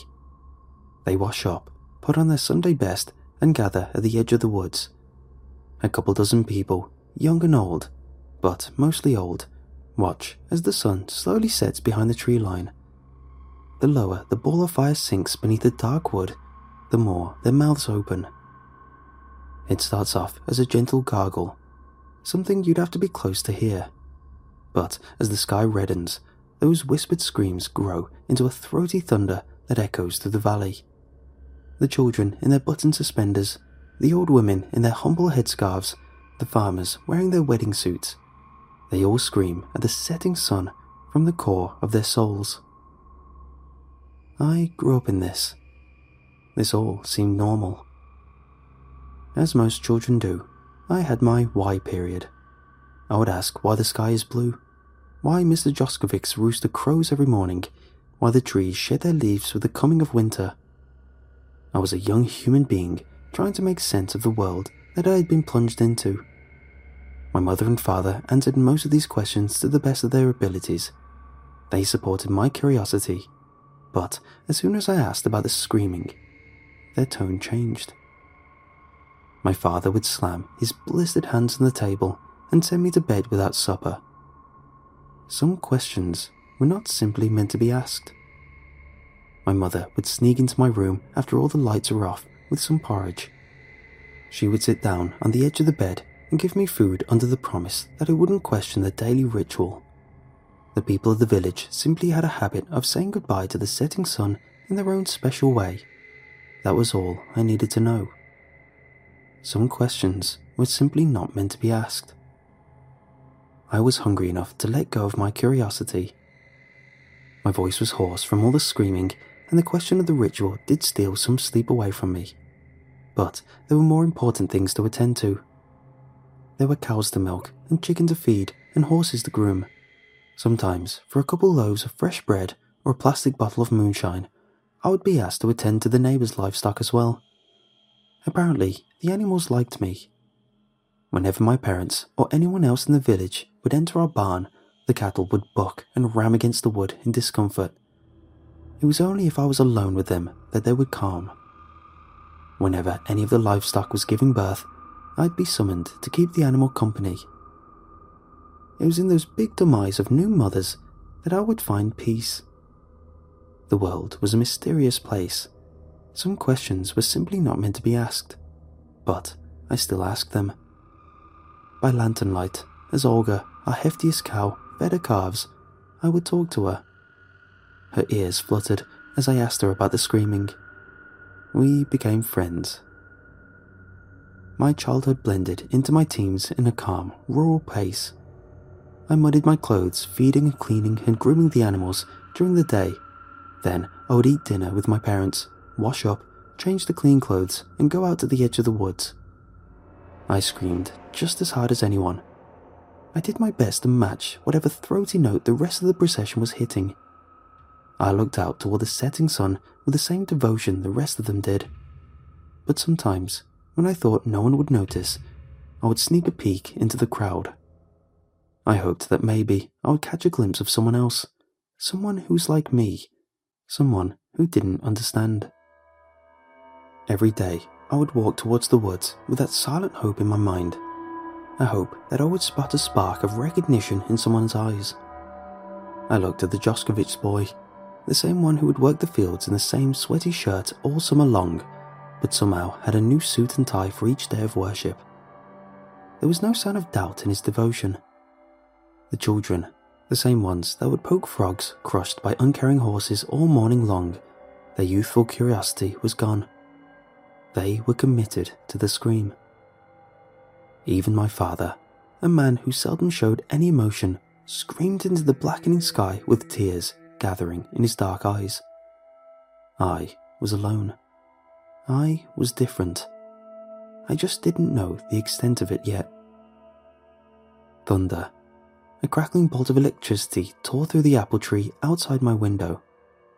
I bolted out of bed just in time to see the flames of the impact die out in the downpour. For a split second, my bedroom was plunged back into darkness. I listened to the heavy rain beat against our tin roof. My room lit up again. A flashlight. My father stood in the door, soaked, still wearing his rubber boots. "Olga, she's giving birth." His voice was weaker than usual. "Something bad happen?" I asked. "You should go check on her." He lowered his flashlight and let me change out of my night clothes. As I pulled on my pants, the beam of his flashlight shook.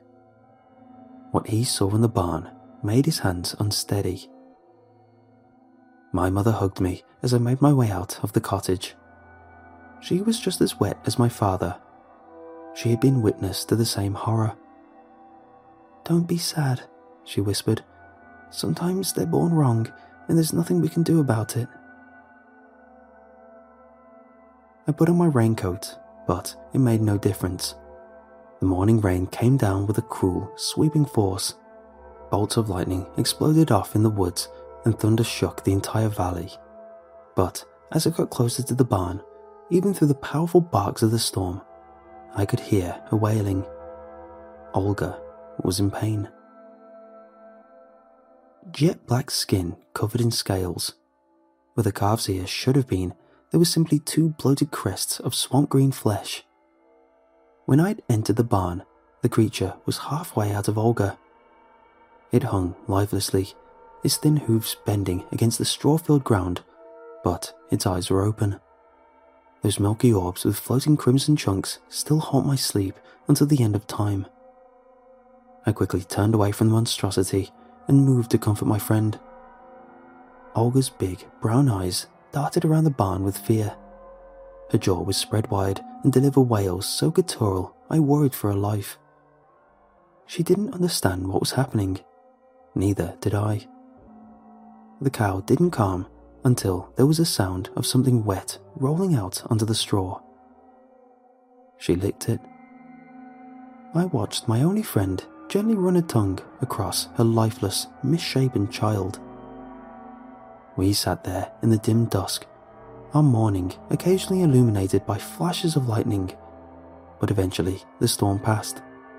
The barn descended into complete silence. The only thing you could occasionally hear was the occasional rustling in the pig pens and the rhythmic sounds of Olga's tongue dragging across a dead child. I wept for her loss. If she could, she would have wept as well. The calf's body was cold to the touch, its neck twisted against the floor in a fashion that made breathing impossible. I was sure that there was no way that the thing could be alive. Yet, as the sunset started to pour in through the cracks of the barn, those milky eyes blinked. Before I could even properly register the creature's resurrection, the calf was standing. It shuddered beneath its scaled, skinny legs. The tufts of green flesh at its temples throbbed. The animal seemed to be in a horrid daze. It looked across the barn, its dirty, white eyes searching for something. Olga stared at the creature in fear, her tongue safely inside of her jaw. We both watched in horror as the frail creature made its way to the eastern side of the barn and pressed itself up against the beams of sunlight that were flooding in. The calf screamed. The guttural tone of the scream brought echoes of the sun worship that the village would partake in. But where the voices of the villagers boomed with thunder, the cry of the calf whimpered. This wasn't a scream of worship. This was a death rattle. Foam started to gather at the edges of the creature's mouth, and soon enough the entire scaled maw was filled with white bubbles. Its wail started to wane. The singular tone dipped and rose and made the animal sound like a dying, organic siren. The scream whimpered down to a whisper. Its knees started to buckle, and finally the creature fell over to its side. The pops of mucus-filled bubbles from the creature's mouth tore through the stillness of the barn. It's dead.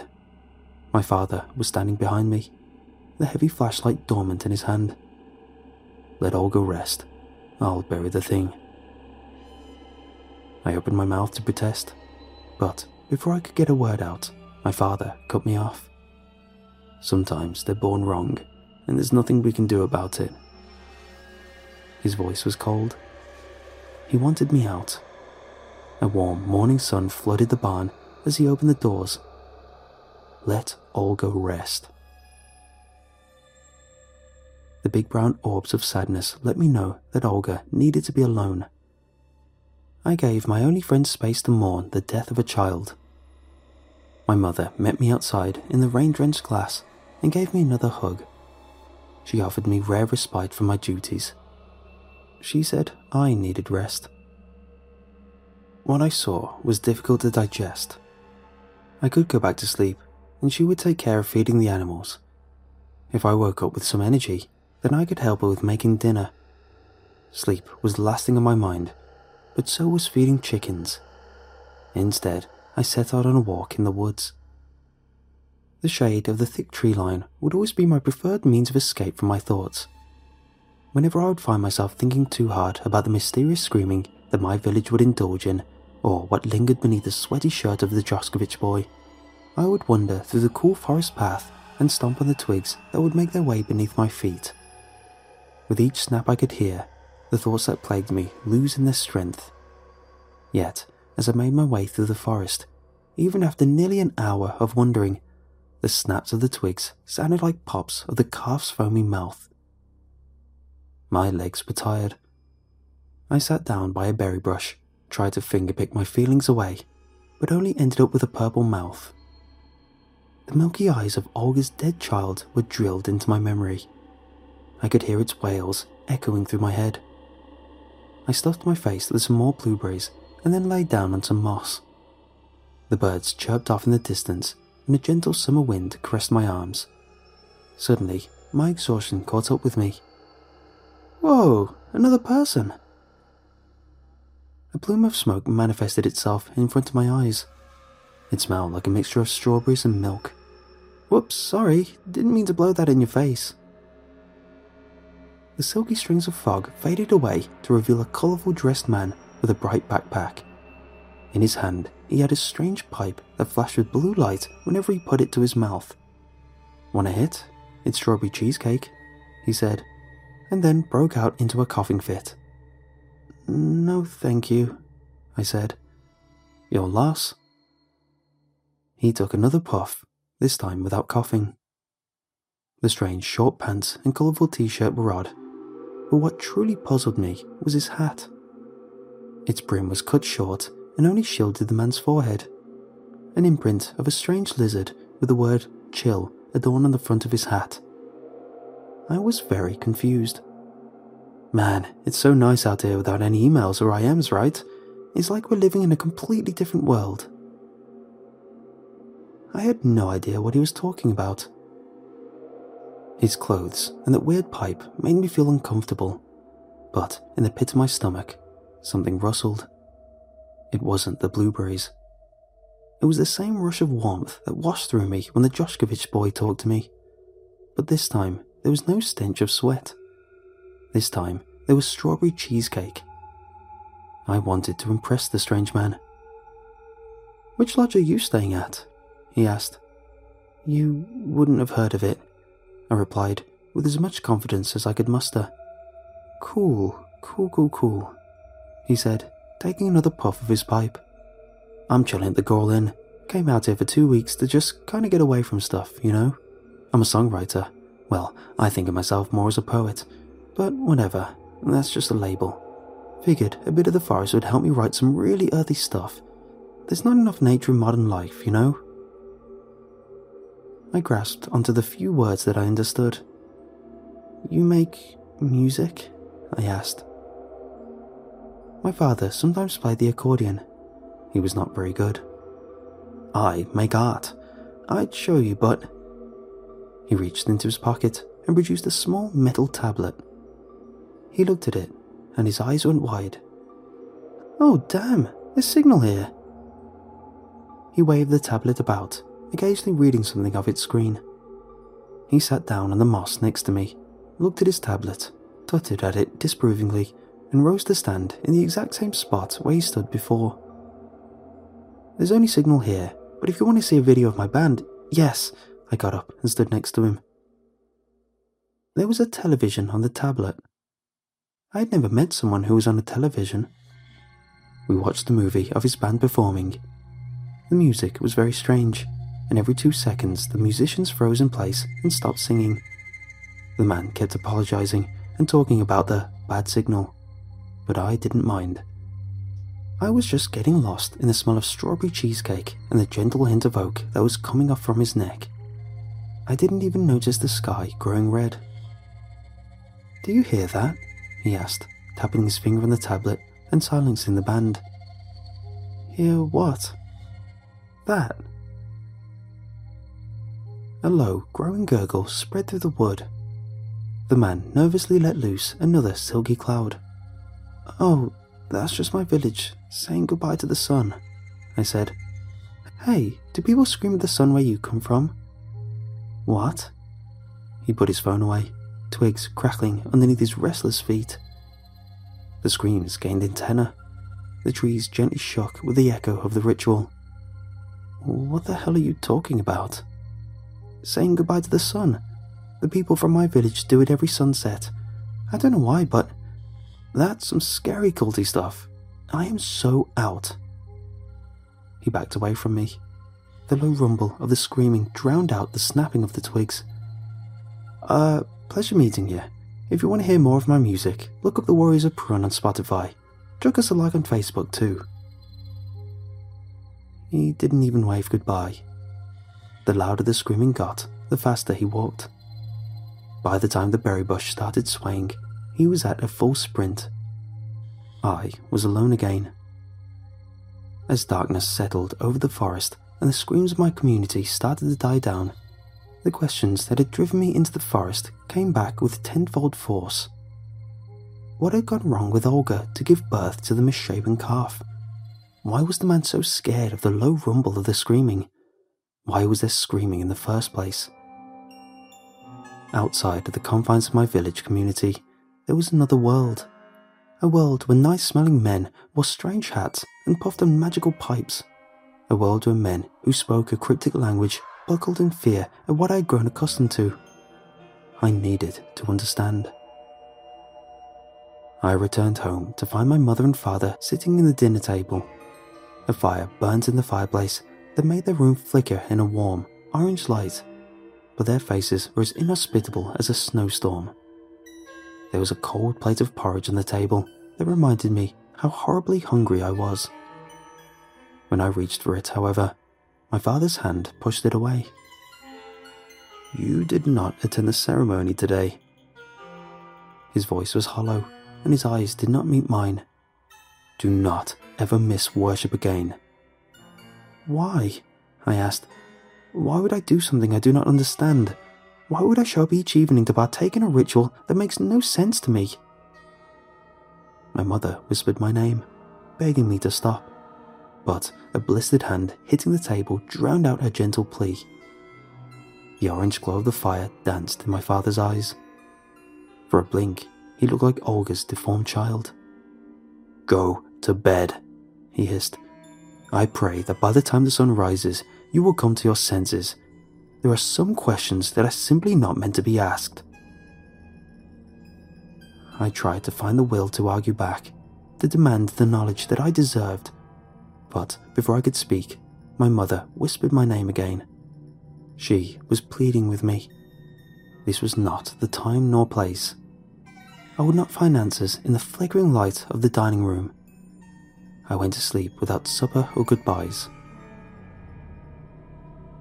Olga's heavy body shook and heaved as she gave birth to a scaredy offspring. The village screamed at the setting sun, the sweet smell of strawberry cheesecake intertwined with the stench of sweat. As I lay in bed, my mind filled with half-digested memories.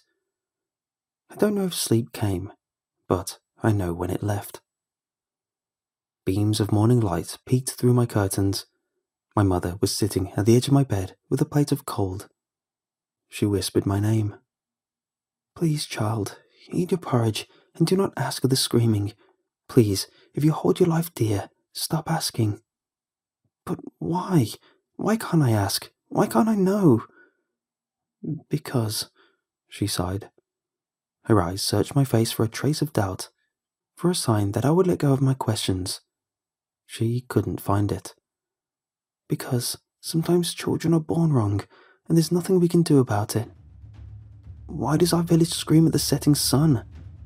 "Please, we cannot protect you if you don't follow the rules. Me and your father just want the best for you." "Why does our village scream at the setting sun?" I repeated my question. My mother placed the bowl of porridge at my bedside. She tried to meet my eyes, but she couldn't. She lowered her face into her hands and began to weep. "We did our best to hide you. We did our best to give you a good life, but you were born wrong. You were born wrong, and we can no longer keep your secret." She looked up. Two milky white orbs with droplets of floating scarlet stared back at me. "I'm sorry, child. We can no longer protect you. Your questions will bring doom to our kind." Her jaw dropped and let loose that horrid, throaty scream. Any trace of that familiar, motherly voice was gone. It was replaced with something foreign, something horribly dark. Her face rumpled as the tone of the scream grew. her whole body shook with effort, and then, as if her skin were made out of strips of ham on poorly buttered bread, she started to shed. Beneath my mother's pale skin, there were jet-black scales. I wanted to get away, but she wouldn't let me. When I tried to pull back, she gripped my leg with her hand.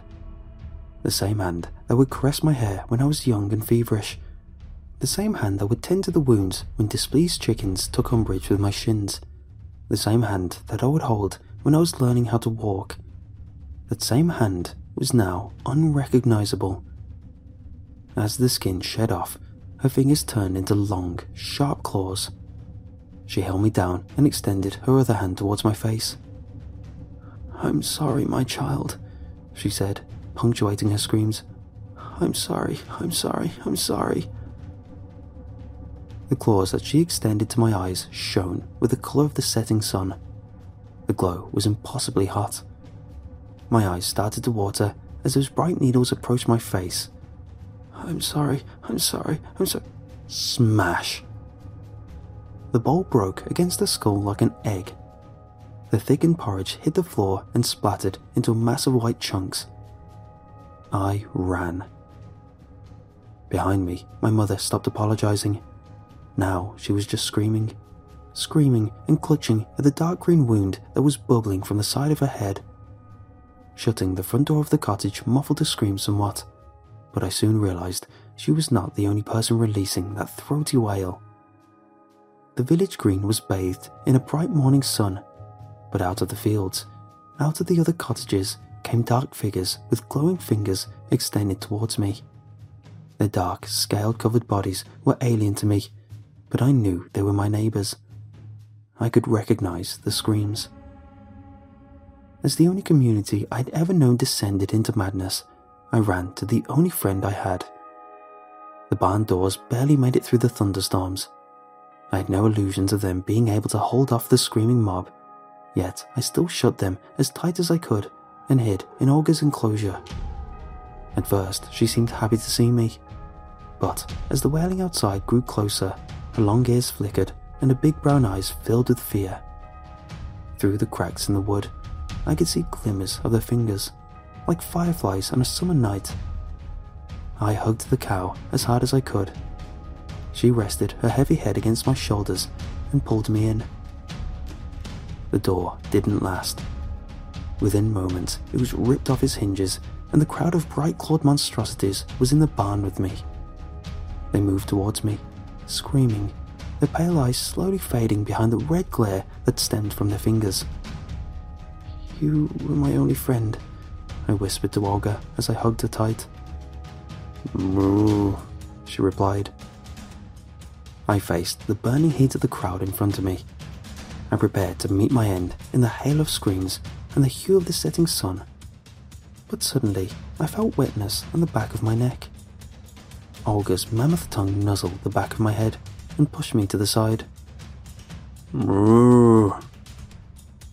Before I knew what was happening, the glow of the creature's claws were gone. The 1-ton mass of muscle and horns charged the crowd of villagers with a battle cry that drowned out their screaming. Green, bubbling liquid spilled across the barn. The screams broke into choked gurgles as Olga crushed everyone I'd grown up around beneath her hooves. Yet, she was outnumbered. Even with her gargantuan strength, she was unable to shield herself from their hot claws. My friend had sacrificed herself for me. I would not let her die in vain. As the battle between the cow and the villagers raged on, I slipped out of the barn and ran for my life. There's something to be said about Slovakian hospitality. When the people of Dolní Kravny found me stumbling through their fields, tattered and hungry, the only questions they asked was what size shoes I wear and how long it had been since I last ate. They accepted me as one of their own and did not inquire about my past. It took me weeks to get adjusted to my new existence. There were so many things to get acquainted with. Cars and soda and the internet. These people lived in a world that was much bigger than the one I had inhabited before, and the sudden knowledge of life being contained to more than just the dark woods and the setting sun was an intimidating piece of knowledge to digest. but Dolny Kravny had something I was well familiar with. Dolny Kravny had cows. After I had recovered from the fragile days that wandering through the forest for weeks without proper supplies brings, I took a job in the local dairy industry. The cows took well to me, and I am happy in my job. But the friendship I have struck with the animals is nothing compared to what I had with Olga. I still think about her sacrifice, about how she was willing to give away her own life to help me escape. Yet, there's another part of my past which gnaws at me.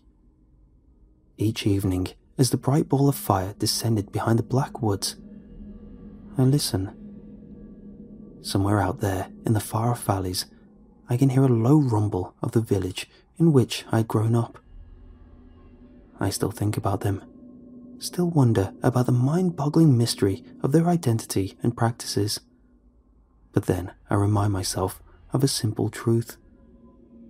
Some questions are simply not meant to be asked.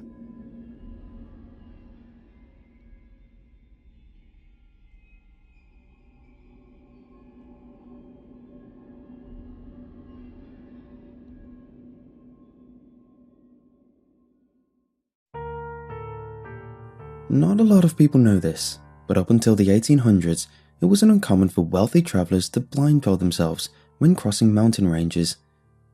It seems bizarre today, but the same vistas that we now use to make our desktop background snazzy used to inspire fear in our ancestors. They'd look out of their carriage at the rugged, snow-peaked stone before them, at the dark valleys untouched by human hands below them, and avert their gaze in fear.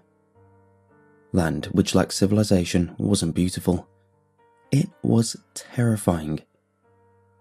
Out there, in their untamed wilderness, there was danger.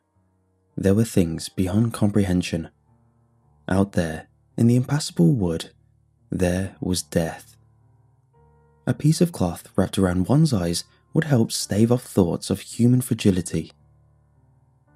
The whole idea seems silly, but having heard what I've heard, I can't help but wonder whether the noblemen who were passing through the Slovakian Tatra mountain range at sundown wore something else along with their blindfold. I wonder if they wore earmuffs. My trip to Slovakia was a last-ditch effort to save the band. The Warriors of Perun was my baby, and I knew if I didn't put together some new songs, it would become a stillbirth. I had hoped that by escaping the constant rustling of Prague's subway system and the mysterious smell of dog food that lingered around my neighbourhood, I would manage to unlock some magical creative energy. Lyric ideas that could fill entire albums hung from trees in the forests of our eastern neighbour. I figured all I had to do was disconnect from the internet and go pick up the luscious inspiration fruit. I was wrong. Even though Slovakia is completely landlocked, the mountain lodge that I had ended up booking smelled pervasively of fish. The lodge also happened to be the closest thing to a village pub in the area, so every day from noon until sunrise, the walls shook with palenka-fueled singing sessions. The part of their advertisement that mentioned a tranquil rural location was also misleading.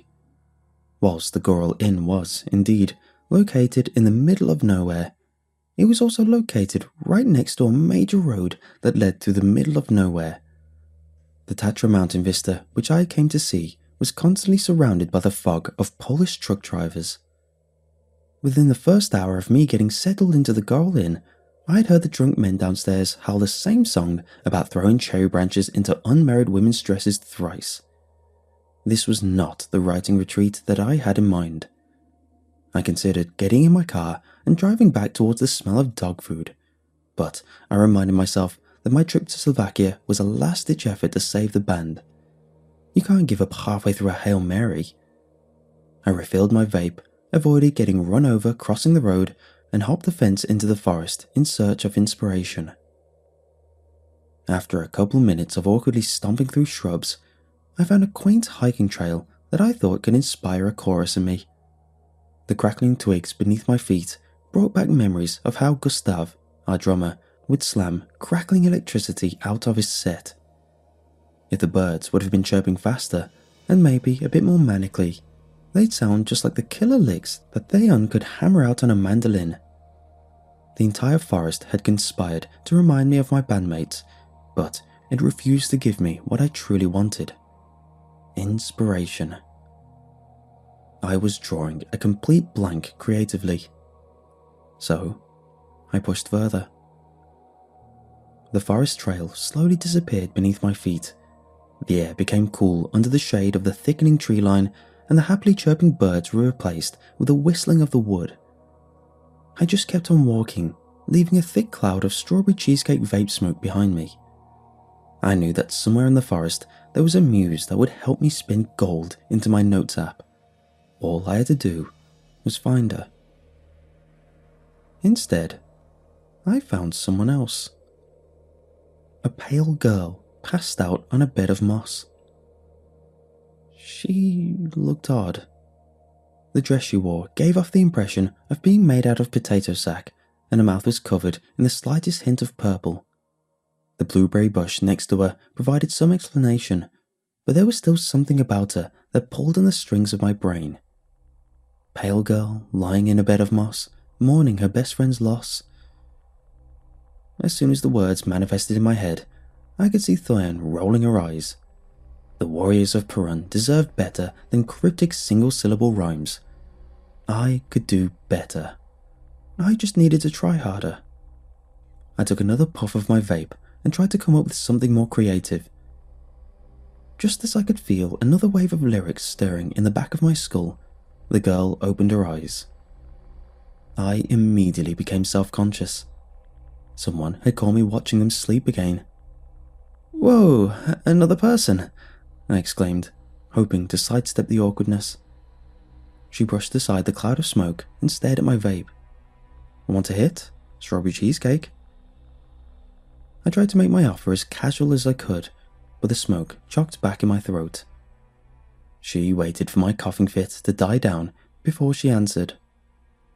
"No, thank you," the girl replied in a hoarse voice.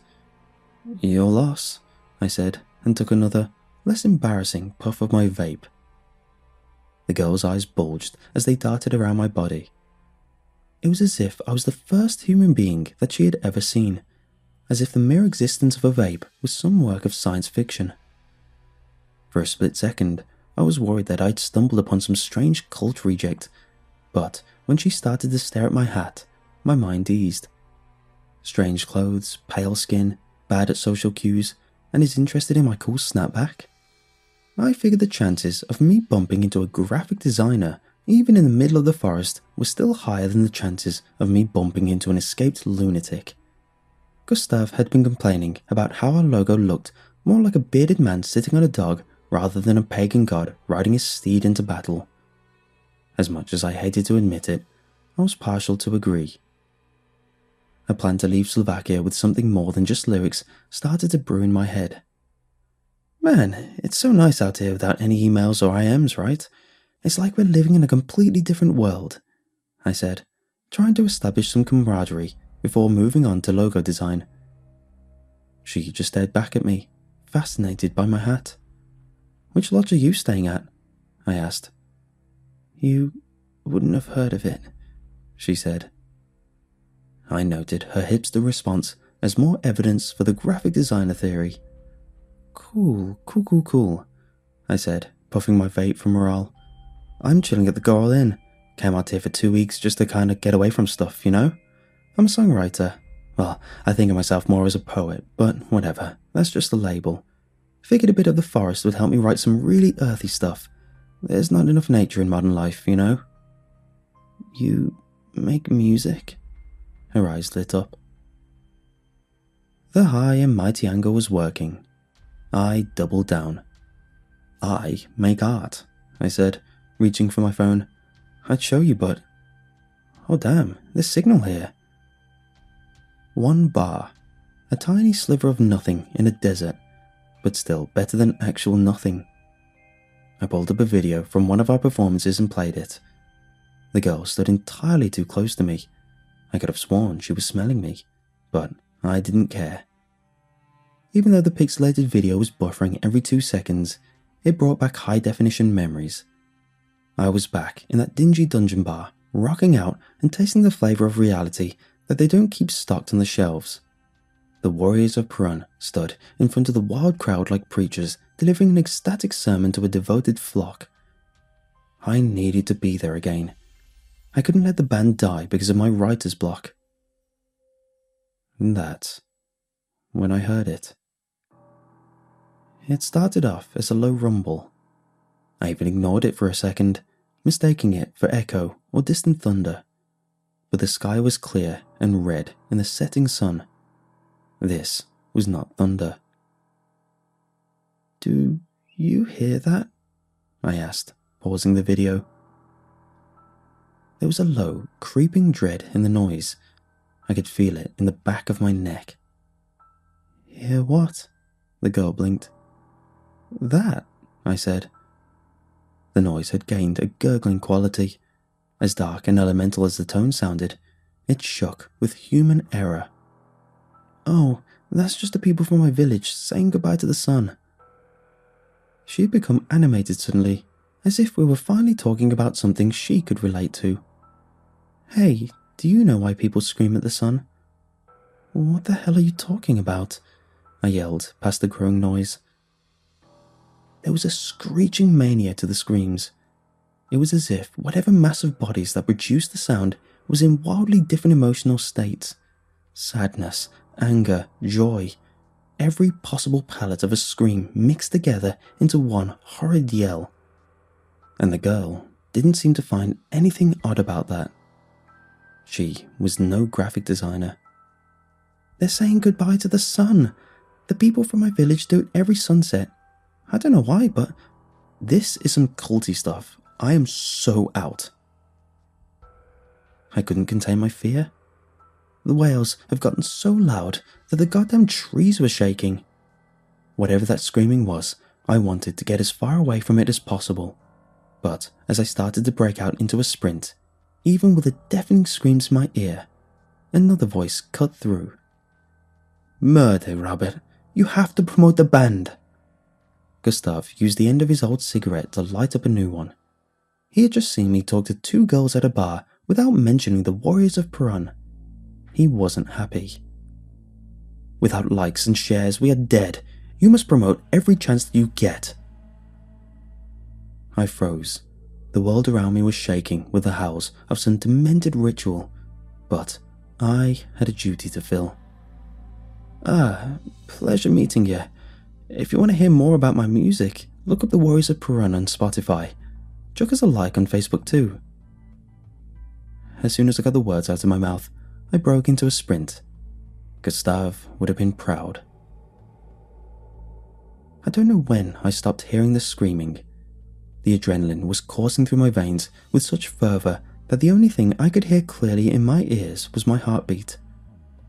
As frightened as I was, however, I was still able to make my way back to the Goral Inn without a second thought. I have no sense of direction. I was just lucky. I went back to my room to meditate in hopes of breaking into some forest-inspired trance that would fill my head with poetic rhymes, but the echoes of the screams cut through any semblance of calm that my mind would allow. All I could think about were the red, raw voice chords of the people that screamed at the setting sun. As discomforting as the idea was, there was something about it that reached out to me, something that begged to be explored. I tried to deny its pull. I tried to think about anything other than the screaming, but I couldn't. Outside, occasional headlights would pierce through the impossible darkness of the forest. The unexplainable smell of fish wafted around the room as if it were the ghost of a misguided sailor. Below me, the drunk men sang, "Oi, Anika, do not go into the wood. Some secrets are not to be understood. Oi, Anika, they scream at the setting sun. If you hear them, just pull up your skirt and run." I froze. The moonshine-soaked crowd downstairs was singing about a village where everyone screams at the setting sun. The song was a solemn plea, a warning of a mysterious community that did not mean well and was best left alone. The message was simple. stay away. We had just finished playing a show in a bar where the walls were met with sweat and testosterone. As soon as we got off the stage, I just became another face in the crowd of burly beards, but Thoyan had developed a small harem of suitors. "See, that's why people are so into incest porn," she told her followers as they brought her more shots. "It's not that people want to sleep with their brothers and sisters, it's that it's taboo. People always levitate towards things that are forbidden." Downstairs, the air was thick with a fog of smoke. The black feather-tipped hats that the girls wore were cocked at a drunken angle. Their white shirts carried the signs of spillage and cigarette burns. A couple of hand axes, way too sharp to be at a drinking establishment, lay propped up against the bar. I ordered a shot of Palenka and kept my vape out of sight to fit in. The alcohol scratched its way down my throat and started kindling a fire in my belly. I wanted to ask for a glass of water, but I asked for something else instead. "I heard you guys were singing a song about a village where people scream at the setting sun. Is that a real place?" The balding bartender with the dirty towel around his neck simply laughed as he poured me another shot. "Some questions are simply not meant to be asked." I tried to pry him for more information, but he wouldn't budge. Instead, he just kept on pouring me more shots of that devil water. I tried to talk to the other men in the pub to gain more information about the mysterious village that they sang about, but they all responded with the same words. Some questions are simply not meant to be asked. Even my attempts to get them to perform the song about the village again fell flat. The chorus was less interested in singing about the eldritch mysteries that hid in the depths of the valleys, and more interested in singing about throwing cherry branches at unmarried girls. With each rejection came a shot. With each shot, my tongue became less cooperative in asking questions. I passed out as soon as I hit my bed. Faint traces of stars shone through the treetops, but they were simply specks of dust in the all-encompassing darkness. Beneath my feet, branches cracked like fresh snow. I was lost in the dark and alone. A light wind brushed through the silhouettes of the trees I could not see. I tried to focus on the snapping of twigs beneath my feet, to find some semblance of calm in the disorienting darkness through which I was travelling, but my frantic mind did not allow for tranquility. I wasn't the only one walking through the woods. I stopped. The crackle of the forest path behind me didn't stop. I was being followed. The blackness behind me shimmered. Outlines of trees and bushes slowly started to materialize from behind a dim, red light. A chorus of screams echoed through the woods. The shrubbery started to shake at the low tenor of the wails. I ran, turning the path beneath my feet into a staccato series of pops and crackles, but soon the screams that were following me overpowered my footsteps. The outline of the dark forest manifested in the crimson hue of the setting sun. I tripped. A lightning bolt of pain seared its way up my leg. There was no escape from the chorus of screams. They walked on two legs, but that was the only human thing about them. The procession of dark figures moved steadily through the woods. Their horrid arms extended towards me, a maddening red light showing through the tips of their claws. The closer they got, the more I felt the blistering heat stemming from their ghastly appendages. From behind the blinding, hot light, I could see their milky white eyes. Somewhere in those shapeless forms, dirted with specks of darkness, was incomprehensible anger. They shuffled towards me through the wood. I tried to yell for help, but their deafening wails drowned out my screams. Beads of sweat crawled down my forehead. My body refused to move. The screams in my throat got stuck and came out as whimpers. Whatever was happening wouldn't last long. I knew I was about to die. The red-tipped claws were so close to my face, I could smell my beard singeing. But suddenly, without a glint of warning, they disappeared. A dark mass of flesh leapt out of the darkness at the mysterious creatures. The forest flickered with a bloody light as a powerful force waged war with the monsters that meant me harm. The cold sweat that covered my body heated up under the boiling ache that washed through my skull. I woke up dazed and confused with a promise to never touch Palenka ever again. The hangover was rough, and within minutes, the sink of my room was filled up with stomach acids that tasted of rotten peaches. Yet, as I splashed water on my face, trying to reacquaint myself with reality, something became deathly clear. Out there, in the woods, was something that begged to be explored. A foreign force that demanded to have songs written about it. Out there in the woods was a village where people scream at the setting sun. And I was going to find it.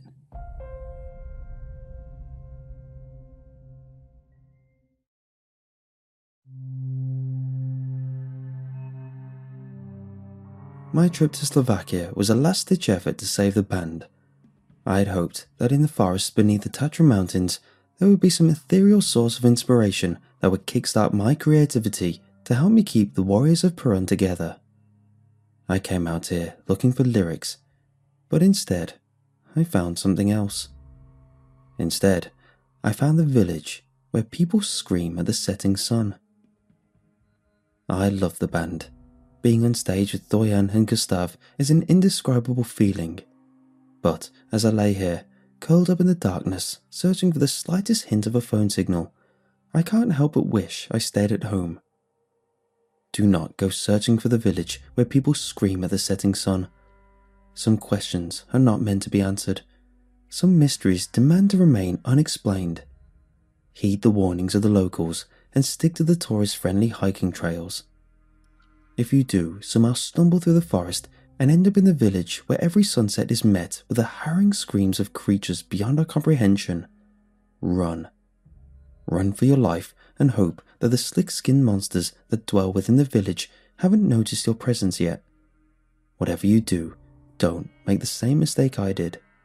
Do not accept their invitation to supper. Even though the tables downstairs were filled up with all sorts of smoked cheeses and crispy bacon, the whole lodge still smelled like a fish market. Having my nose assaulted by the stench of rotting sea while being in the middle of a landlocked country didn't help my hangover, but the fatty food the Goral Inn was serving for breakfast definitely did. All of the lard and potatoes that made up traditional Slovakian cuisine serve as a hefty counterbalance to the raw fire that is Slovakian liquor. By the time I had finished my second helping of bacon topped with haluski, last night's drinking seemed like a distant memory. I was an aspirin tablet away from becoming a regular human being. As my headache started to clear, the mystery of the enigmatic village hidden somewhere in those green valleys beckoned to me. Sour milk? The bartender turned waiter asked. He still had the same dirty towel draped around his neck as he had the night prior. But this time, instead of a bottle of Palenka, he was holding a jug filled with frothy white liquid. For a split second, the lodge didn't smell like fish anymore. It smelled worse.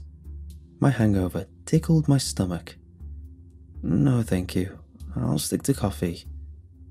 His cheery eyes dimmed, as if me refusing to drink spoiled milk was an insult to his culture, rather than an attempt to spare my digestive system a horrible evening. But the longer he looked at me, the more I realized he wasn't unhappy about the milk. There was something else bothering him. You're the one who asked about the village last night, he said.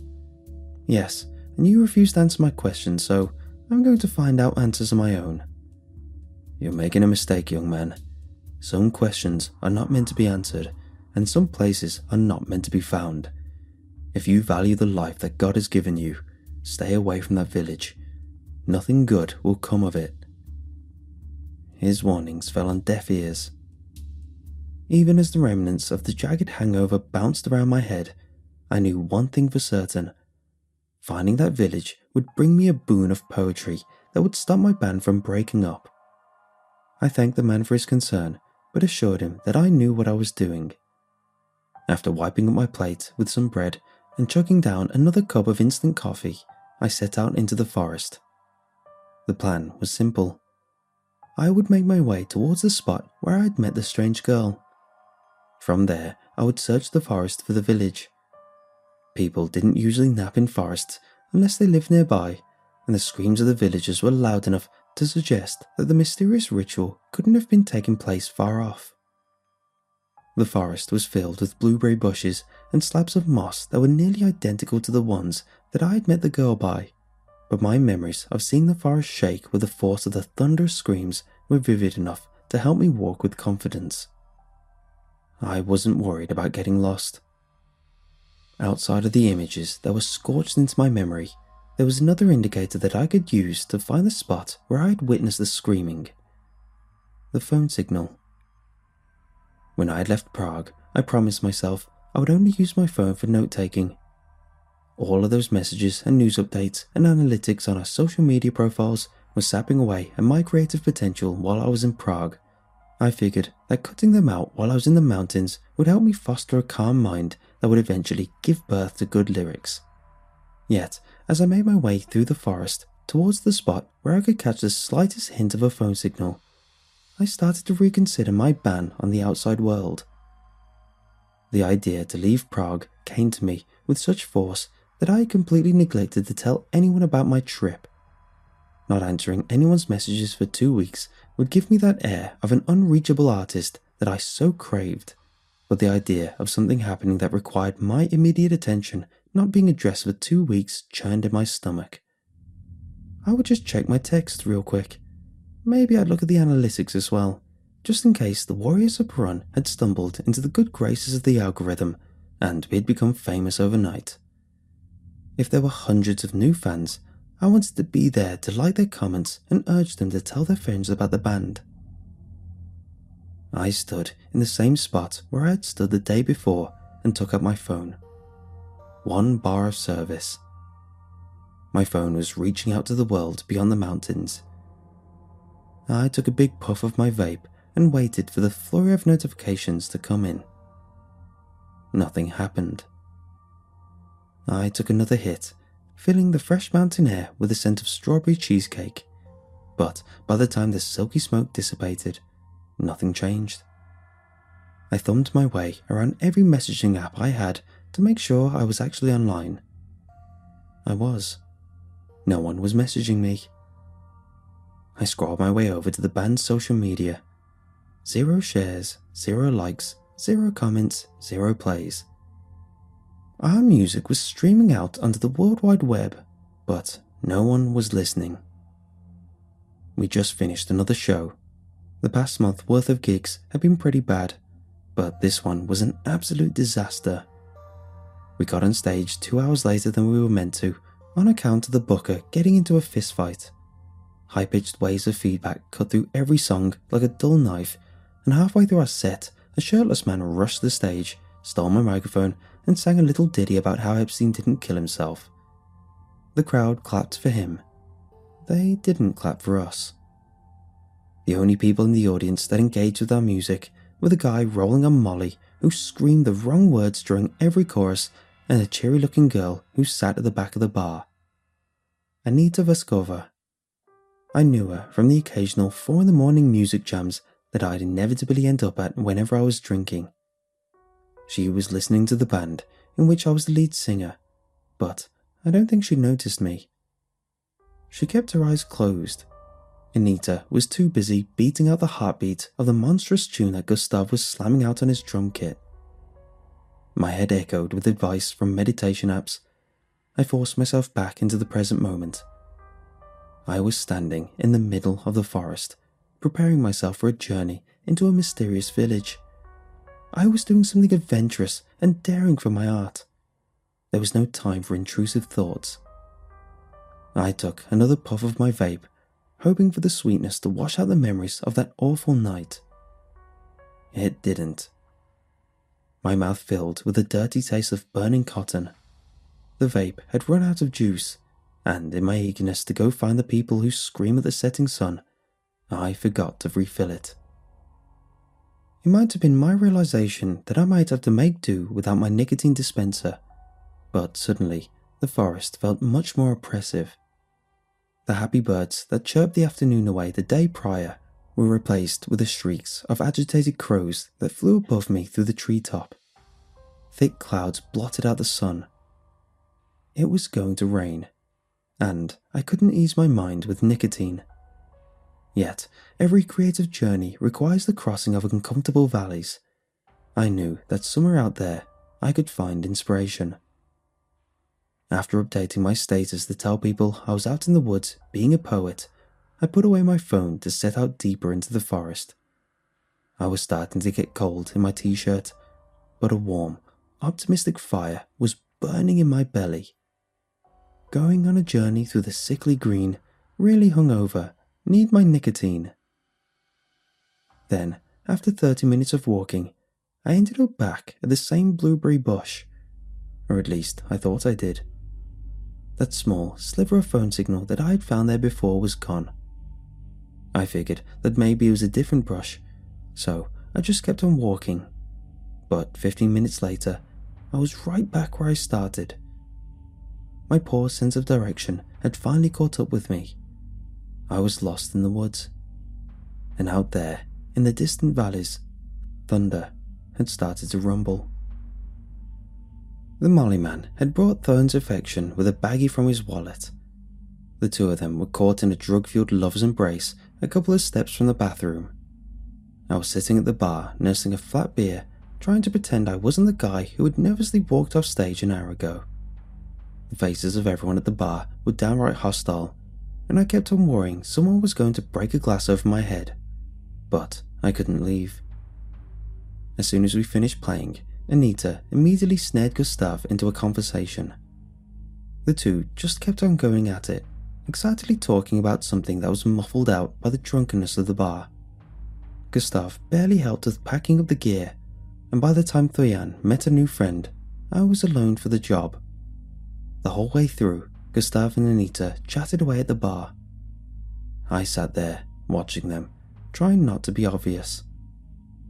There was some hope in me that maybe the two were just trying to sleep together, but it faded with every minute of their animated conversation. This wasn't the talk of two people trying to bang.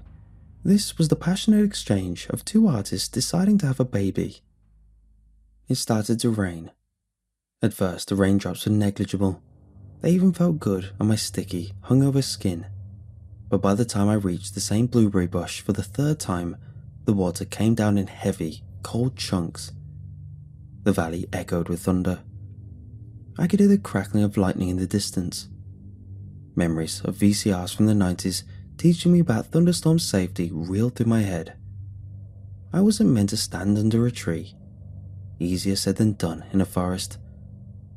Out of habit, I took a deep hit of my vape. My mouth and throat got punched by another wave of burnt cotton. I had no water to wash out the taste. I was lost in the forest during a thunderstorm, out of supplies and massively hungover. Despair started to climb up the back of my throat, but I did my best to recall every single motivational post I had ever seen on Reddit. This was all part of the process. I was the master of my own destiny. This situation could be controlled. It was raining, and I had a bad taste in my mouth. I stuck out my tongue and let the fresh water cleanse me of my mistakes. Thunder in the sky, and I'm drinking rain. Lost in the woods like a... damn. Hail. Shards of ice came down like an artillery barrage. I tried to hide under a tree, but a crackling thunderclap scared me off. She took out a pair of headphones. She was playing Gustav her music. My bare arms sustained most of the pelts, but I could feel the hail growing harder, growing bigger. His eyes were closed.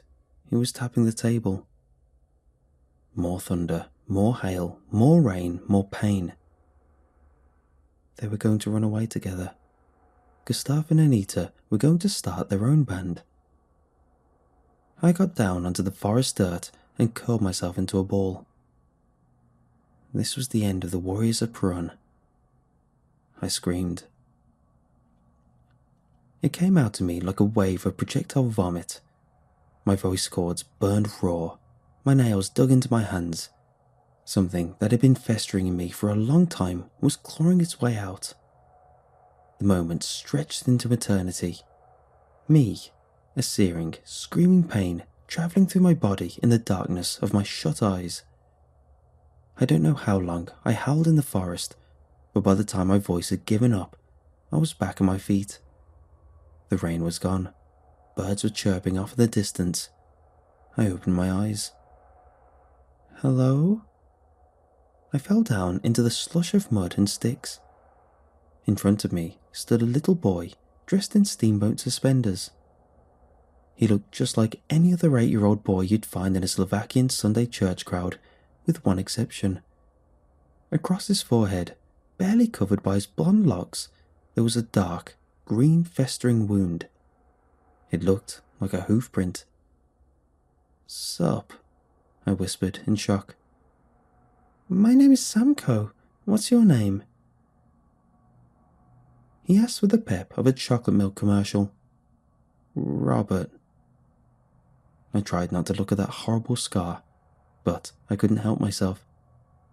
Hello, Robert. You look quite lost and maybe hungry. Yes?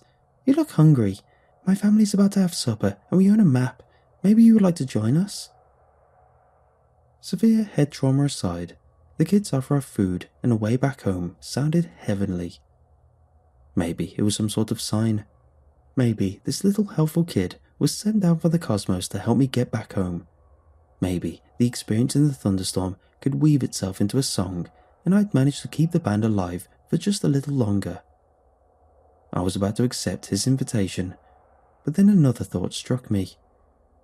Yes, the kid was definitely a sign, but maybe he was there to get me further from home and closer to that eldritch well of inspiration I was searching for.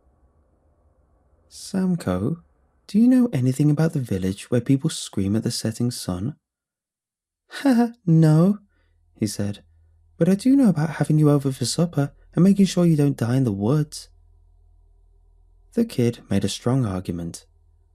I got up and agreed to come over for supper. He grabbed my hand as if I was the child and led me through the forest to a meadow. His hands were freakishly soft. Little boy's soft hand, his scar I don't understand, but maybe he'll help me save the band. As we walked through the meadow, a hot afternoon sun dried my clothes. Not a single cloud in the sky. It was as if there never was a storm at all. The heavens were starting to turn a calm shade of orange as the brightest star travelled east. Everything was going to be fine. Yet, I couldn't take my eyes off the kid's scar. There was something so odd about the dark green hue of the wound. The mark looked bad. Hell, it looked fatal. But Samko moved with the confidence of a toddler who had never scraped his knee. I needed to know. Hey, Samko? The scar you have in your forehead. How'd you get that? The kid shot me a wide smile. It was then that I realized that he was missing a couple of his front teeth. One of the neighbor's cows went loose, Samko said. Does it hurt? I heard myself ask. Not anymore, he replied. Ah, look, we're here. The village was just like any other village you would find in Slovakia. Groups of small wooden cottages lined a single rural road. Fields and barns and vegetable gardens stemmed out from the humble community out towards the dark forest. The place was peaceful. Someone was sharpening a scythe. A quiet song flowed out from one of the cottage windows. A general feeling of tranquility hung around the whole settlement. Yet, when Samko and me passed by one of the barns that sat on the edge of the village, a cry of panic echoed through the valley. Whatever livestock was inside of that rickety structure was seized with a sudden, indescribable terror. Do you like animals, Robert? Samko asked casually. He was barely audible over the shrieking of the pigs. Sure. Used to have a dog. Good. He smiled his incomplete grin. Animals don't like me very much.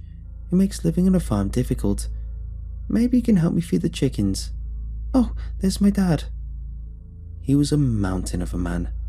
Even past the drab suit, you could see the body of someone who had worked the land his entire life. A jagged scar of dark jade lined the right side of his face, as if someone had knocked off a piece of the man's jaw. "Papa, I found a man in the woods. I've invited him over for supper." Samko's father's eyes betrayed no emotion. He simply grunted, turned around, and walked over to the chicken coop that was attached to the woodshed in the yard. The birds seemed to be anxious at his approach, and the closer he got, the more they let their anxiety be known. The chicken that Samko's father pulled out of the coop let out sounds so shrill I had to cover my ears. The man in the suit had no compassion for the writhing bird. He carried the live animal as if it was a lifeless log of wood across the yard, pressed it in my arms, and took a step back and watched. Its tiny heart beat against my fingers. Its beady eyes searched for a means of escape, but the chicken had calmed. I held the terrified bird in my hands as the man in the grey suit silently judged me. "He likes animals," Samko whispered. The man smiled. His teeth were as sparse as his son's. "I can see that. Welcome to our humble village, stranger. Put away the bird and come taste the woman's cooking." She was the only member of the family that didn't have obvious scars on her face, but what she lacked in gruesomeness, she made up for in the general unease she inspired. I couldn't quite put my finger on it, but there was something wrong with her. As I watched her transfer the bowls of sauerkraut and potatoes from the stove to the table, I searched her face for the source of the discomfort that I was feeling. She prepared the table in complete silence and moved with the sluggish steps of a lobotomy patient, but there was something else off about her. Her eyes. You wouldn't notice it at first, but the more I looked at her pupils, the more I noticed the fading, milky quality behind them. "You are so lucky Samko has found you. Not everyone is as fortunate as you are. Misguided hikers disappear in this valley all the time." The man in the suit had become more amicable after the chicken incident. He was all gapped smiles now. "Verona, get the man a glass of milk so that he can enjoy his dinner properly." Without a word, the woman got up from the table, went to the other room, and emerged with a glass of sour milk. The hangover that I'd forgotten made itself known as I saw the drink. "Could I possibly ask for a glass of water? I'm not a sour milk type of guy." The man's eyes grew cold, but then, as if he had caught a glimpse of his own stony expression, he smiled again. Of course. What sort of host would I be if I couldn't bring water to a thirsty guest?" He got up and walked to the other room. His wife and child sat in silence with tight-lipped smiles on their faces. "Here, a glass of water," he bellowed with a good cheer as he emerged from the other room. "Drink up, enjoy the food, and get ready for a good, long rest. It is dangerous to travel through these woods after sundown, but come morning, we will take you back home so that you can sing praises of our hospitality." I took the glass of water and raised it to my lips. I watched Thayan study the contents of her glass as if she was a detective trying to solve a murder case. The owner of the bar had given us complimentary Cuba Libres to ease the sting of the cancelled show. The audience was non-existent, and our drummer had bailed last minute because he was busy. I sipped on my charity, but Thayan kept on studying hers. "Something wrong?" I asked. "Checking for powder. A gal can never be too careful," she replied. "All sorts of creepy dudes out there."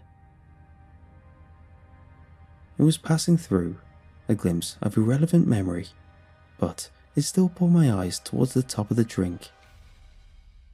I froze. Remnants of white dust floated on the surface of the water. There were small chunks of crushed-up pills resting at the bottom of my glass. "I hate to be rude," I said, trying to stop my voice from shaking, "but before I eat, I always like to take a couple puffs from my pipe. Would you mind if I popped outside for a quick second?" his scarred face turned to cold stone. If he made an effort to hide behind a smile, it wasn't a good one. "Of course," the man in the grey suit hissed through his remaining teeth. "Just make sure you don't stay out too long. Wouldn't want the food to go cold." Another helping of burnt cotton I was too stupid to anticipate. I did my best to hold back my coughs as I peered behind the window and watched the family.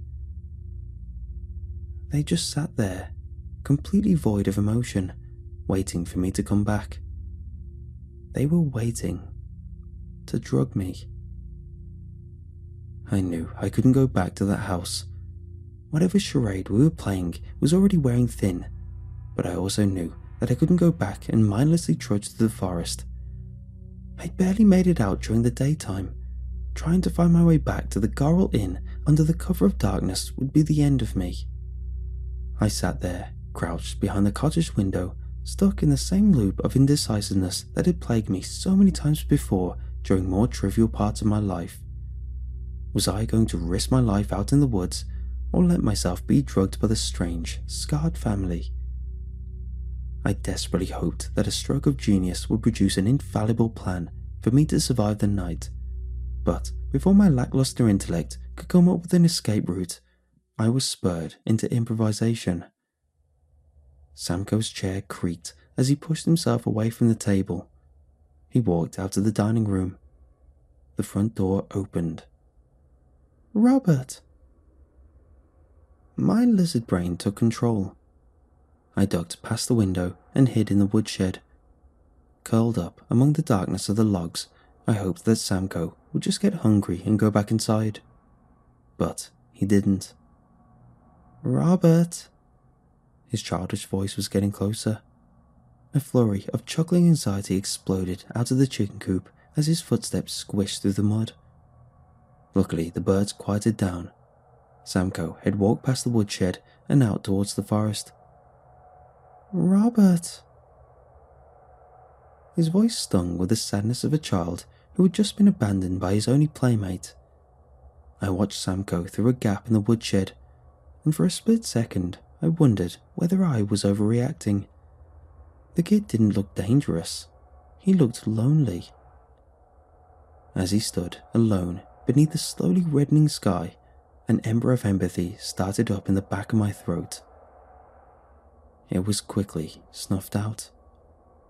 "Robert!" He yelled my name again, but this time his voice was draped in a tenor that sounded nothing like a child. The sound that came from his mouth echoed with a dangerous, inhuman energy. "Robert!" There was a growing frustration behind his calls. "Robert!"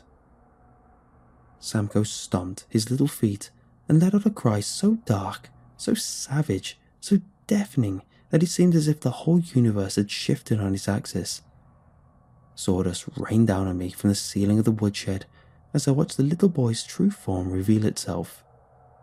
Bits of flesh peeled themselves from the back of his head like wet wallpaper. His pale skin hung out from behind his steamboat suspenders like straw on a poorly made scarecrow. Beneath his human shell, Samko was covered in slick, jet-black scales. The chickens became anxious again. The muddy backyard sounded off with another set of footsteps, heavier footsteps.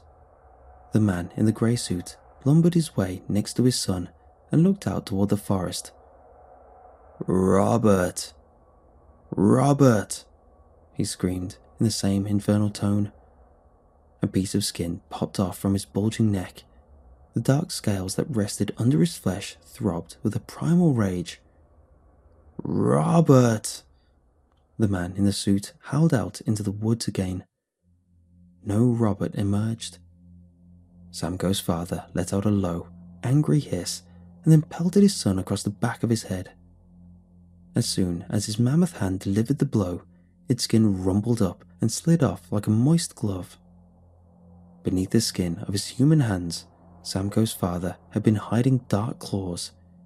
At the edge of each of his razor-sharp fingers, there was a bright light that shined with the colour of the setting sun. Samko's father wrapped his eldritch appendage around his son's shoulder and led him out toward the edge of the wood. Soon, other villagers emerged and joined the misshapen father and son in the clearing. Soon, I realized that I was in the village where people scream at the setting sun. The roaring screams that I had heard the day prior were nothing compared to the earth-shaking force of seeing the ritual up close. The universe shook at its core. It threatened to crack beneath the sheer volume of the deafening yells that the villagers let loose at the reddening sky. When it was all over, when the world outside was plunged into darkness and those ghastly howls had finally ceased, I was happy to be alive. I thought it was all over. I thought that all I had to do was hide out in the woodshed until daybreak and then run as fast and as far as I could with a promise never to return to this horrid place again. Then, the lights appeared. Bobbing bulbs of crimson danced in the darkness like burning fireflies. They were moving back towards the village, towards my woodshed. They moved with a single rallying cry.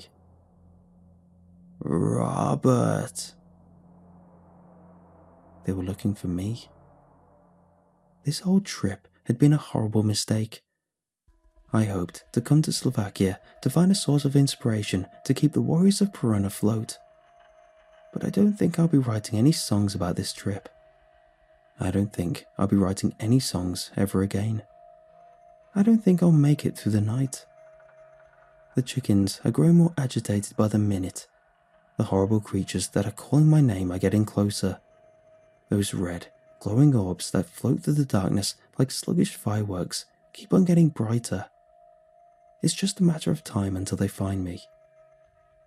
If I somehow manage to find a sliver of signal, a tiny bit of internet for me to get out my last words before the creatures who scream at the setting sun tear me apart with their bright-tipped claws, please pass on my final words. Tell Gustav that my dying wish was for him not to start a band with Anita Vaskova.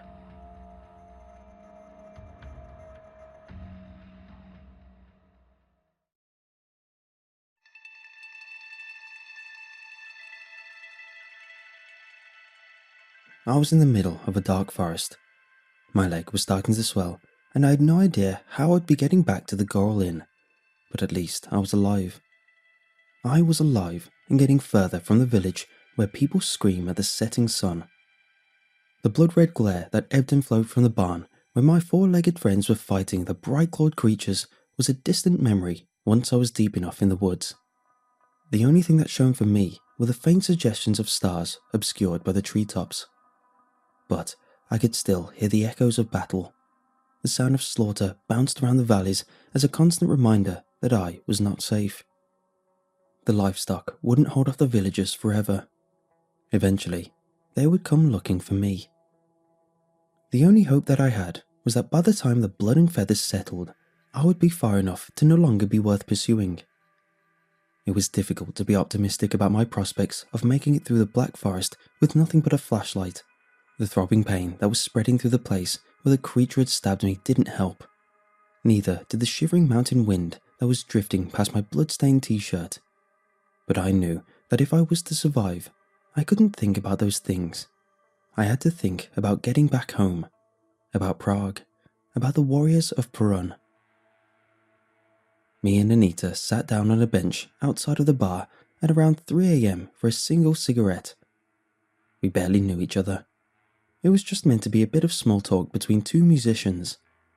The whole conversation wasn't destined to last longer than 15 minutes, but it lasted much longer. Our talk bounced through our personal histories, our shared love of music, the guilty pleasure shows that we would watch. We talked about anything and everything as the sun crawled onto the sky from behind the Prague castle and the grumpy morning commuters filled the streets. We smoked her entire pack of Luckies. Once those were done, we got another pack and a small bottle of whiskey. We basically had an extended after party on the city bench, and just like any after party, it was difficult to leave. There was just something about her that I couldn't leave behind, even though I knew I had responsibilities to attend to in the morning, responsibilities that I cared about. I just stayed glued to that bench. Talking to Anita was a cathartic experience. Even though the two of us had only known each other for a handful of hours, those hours oozed with genuine connection. The thrill of being on stage, the religious experience of standing in front of complete strangers and making them bob their heads with nothing but some lifeless strings and my vocal cords, verbalizing those ideas felt horribly pompous in front of anyone else. But with Anita, my passion flowed with a confidence I didn't know I had. Suddenly, all of my neuroticism had morphed itself into an enjoyable personality quirk. She liked me. When we hugged goodbye in the glaring morning sun, I thought I was in love. My infatuation lasted for about a week. When I messaged her about how well our first gig went, she sent me a big blue thumbs up. Her big blue thumbs up was the response she gave to all of my messages. There was a "I'm doing great, how about you?" thrown in there from time to time, but the subtext was pretty clear. I tried to convince myself she just wasn't much of a texter, that she was just really busy, and that one day we would be back to talking until sundown. But that illusion didn't last long. The completely random meets and jam sessions I'd so diligently planned were filled with 5-word conversations and excuses to go to the bathroom. That's just the type of person Anita was. A social butterfly that would fly through Prague's indie scene, make heavy, intimate connections with lonely musicians, and then let go of the dead weight when it stopped being useful. I didn't have what she was looking for. But you know who did? Gustav. Months later, as I sat at the bar nursing a flat beer, watching the two of them passionately talk about music projects, I knew Gustav had what she was looking for. The two of them would run away and start their own band. The Warriors of Perun would. I forced myself back into the present moment. Even though my fear for the band splitting up had managed to distract me from the fact that I was being hunted by sharp-clawed monstrosities that screamed at the setting sun, the thoughts of Gustav and Anita running away together caused me enough discomfort to want to remind myself that there were more pressing shards of stress for my mind to lean on. As I walked and worried, the sounds of slaughter echoing through the woods died down. For a split second, I thought I could hear the creatures calling my name again, but I pushed that thought out of my head. I couldn't see the outcome of the battle, but I had to hope for the best. I had to hope the animals of the barn had won the battle for my freedom and that the villagers were no longer a threat. Even though I believed that the only danger I was in was the danger of dying stranded in the woods, I turned off my flashlight. I had been walking through the darkness for long enough to get used to the topography of the forest floor. My feet made their way through the night, and even though my shin felt painfully bloated and my body was cold and hungry, an unusual confidence started to brew in my belly. My trip to Slovakia had been a last-ditch effort to save the band. I journeyed out into the woods to find something that would inspire me to write more songs so that the Warriors of Perun would have some fresh material to perform. And the trip had been a success. I didn't have the songs written yet, but I had more than enough material. The strange girl lying in a bed of moss, the horrible storm I was caught in, the battle between the livestock and the villagers, the village where the people scream at the setting sun. Those stories, those moments, those mysterious slices of life from a cryptic, mystifying land that few had seen would be my muse. I would put together an album filled with terrifying mystery. The Warriors of Perun would be back on stage in no time. The twigs beneath my feet crackled with a devoted rhythm. The forest was giving me my marching orders. I would make it back to the Goral Inn if I just kept my pace, if I just didn't give up.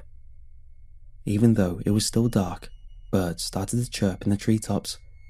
They sang songs of a happier tomorrow. The sky was still black, but the stars started to fade. Soon it would be morning. Soon I would be back inside of the lodge that smelled of fish. "Robert, c'est très bien," Gustav would say after reading the lyrics. "Yeah, dude, this is some pretty dope writing, man," Thoyon would add. "Hon, sacre bleu, and to think I wanted to leave the band. I know, right, we were both so dumb, "We're very sorry, Robert," they would say, and I would forgive them. I would forgive them because we all make mistakes, but mistakes are temporary. The warriors of Purun are forever. I passed by a familiar-looking berry bush. My heart skipped a beat. Something rumbled off in the distance, something that sounded like a truck carrying Polish frozen goods. The crackling of the sticks started to pick up its tempo. The birds were singing praises of my return. I was in the final stretch for my journey. Even though each step I took with my right foot sent pins and needles up my leg, even though I was beyond exhausted and cold, I found myself running. Out of the darkness, I saw the outline of the second berry bush. I was close. I was so goddamn close. Somewhere in one of the nondescript dungeon bars in Prague, beneath the crumbling ceilings and offbeat paintings of aristocrats holding dogs, a crowd would gather. The place would be packed. They would barely see each other beneath the dim glow of the makeshift light fixtures, but the faces of the people standing next to them wouldn't matter. Anonymity was a part of the appeal. As strangers, they could all let go of their earthly worries and focus on what was truly important. They could focus on the people that were standing on the stage. Thoyan would be fiddling with a mandolin, letting loose potent earworms that would stick with the audience for months. She would make it look easy, as if anyone could just pick up her instrument and casually create eternal melodies. But the audience would be smart enough to know that it wasn't that easy. The audience would know she was just that good.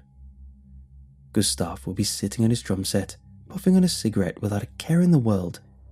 Chances are smoking indoors would not be allowed in that particular bar, and chances are that someone from the staff would be thinking about asking him to stop. But if they would ever try to confront him about his smoking, Gustav would balance the cigarette in his mouth and let out a beat so savage that the staff would reconsider adhering to the rules. To impede an artist of his tenor would be a bigger crime. And then I would get on stage. The crowd would fall into a hushed, electric silence as I would walk over to the microphone. "Ladies, gentlemen, everything in between and beyond," I would yell, putting on the skin of someone who didn't worry about things. "The warriors of Purun are back." A deafening internal scream of joy manifested itself as an audible, happy yelp. I recognized that berry bush. I recognized that slab of moss.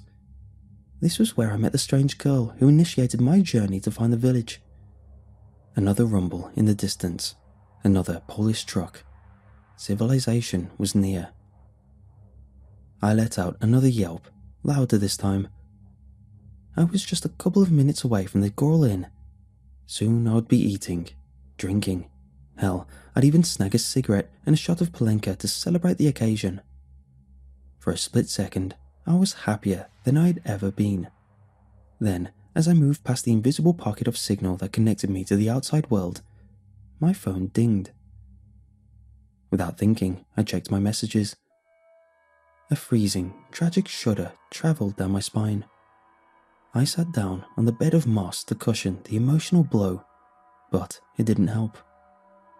I read the message a dozen times, hoping that somehow what was written in it would change. It didn't. Thoyan to Warriors of Purun group chat. "Hey Robert, wish we could talk about this in person, but I guess it's better to just rip the band-aid off. Me and Gustav have been talking, and we both think it's for the best the Warriors rest in peace. Gustav is starting a new creative project with Anita, and I want to take a stab at going solo for a couple of months. I think we should all do our own thing for a bit. Hope you're having a nice time in the woods." Gustav's addition to the conversation was what truly broke my heart. He didn't say a word. He just left a big, blue thumbs up. I leaned back on the bed of moss and let the sorrow wash over me. The Warriors of Purun, my baby, the creative project that I've hitched every moment of my life to for the past 2 years, was dead, murdered without me even being able to properly say goodbye. I wanted to punch them both in the eye. I wanted to beg them both to give the band another chance. I wanted to scream and weep and break stuff. But instead, I spread out like a corpse on the bed of moss and watched the stars shimmer through the treetop. I lay there trying to adjust to a new reality where the promise of being on stage with my bandmates was a lie. And somehow, I did.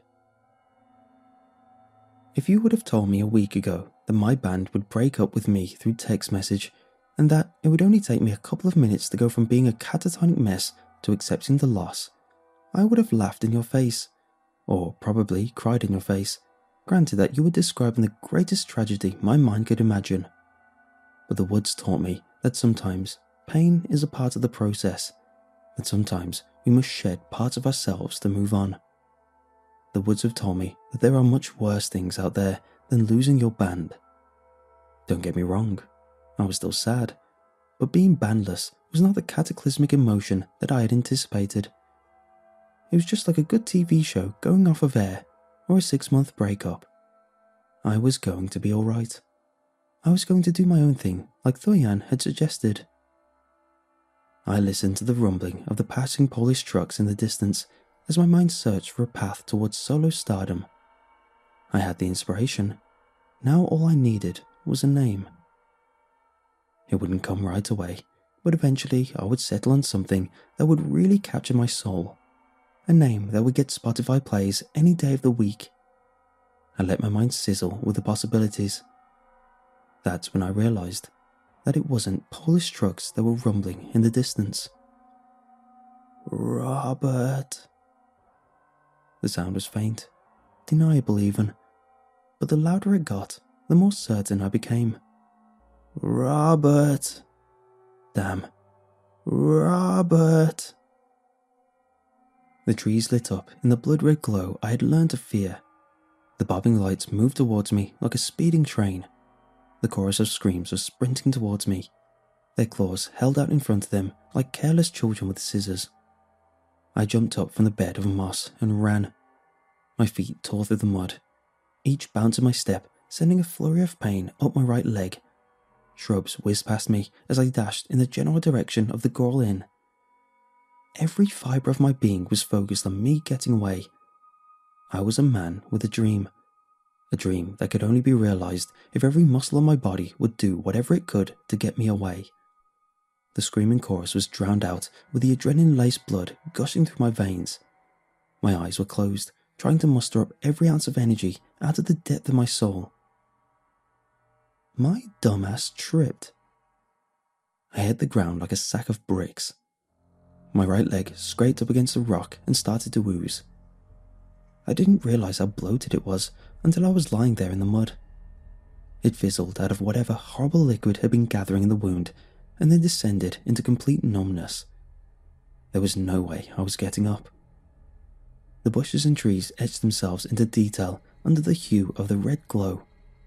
Those sun-worshipping beasts sprung at me with their claws burning through the twilight. Robert. The thought came quick, even with a short, calming acceptance. I wasn't going to make it out. I was going to die, or worse, end up as some puppet for an unfathomable star god. Either way, I would never get to make music again. But at least I had one night of being true with Anita. At least I got to share the stage with some talented people. But at least the Warriors of Perun got to sing once. I closed my eyes and hoped that whatever was coming would be quick. It wasn't. It never came. I opened my eyes. The chaos of battle raged on in front of me. Some mammoth force was tearing its way through the villages. In the slowly brightening night, it was difficult to figure out what was happening. All I could see was that the creature that leaped out at my clawed pursuers was a massive chunk of muscle, and it had horns. I did my best to crawl away from the melee, but I couldn't spare myself the sound of it. Gurgles and snaps and cracks filled the air as the creature behind me stomped its hooves on the villagers it had knocked down and gored the ones that were standing. Then another sound cut through the fight. Moo. I looked behind me.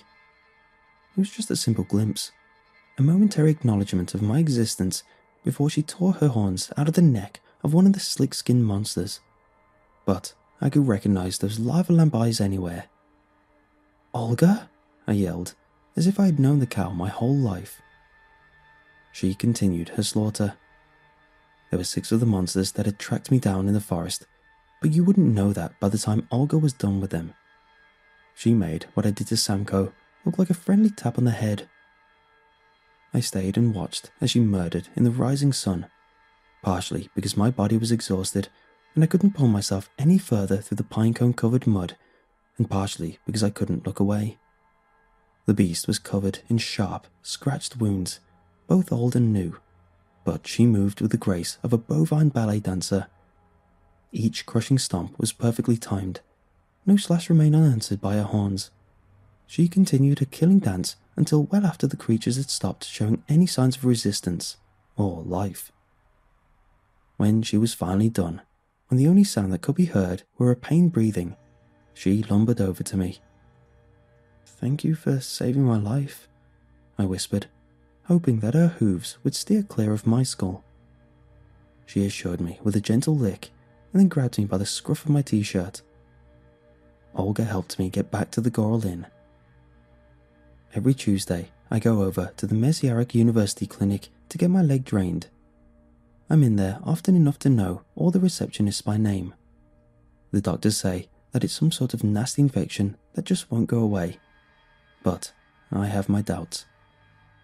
At first, I feared that the swelling would spread, that I would wake up one morning with claws tearing their way through my fingers, or with a sudden need to scream at the sun.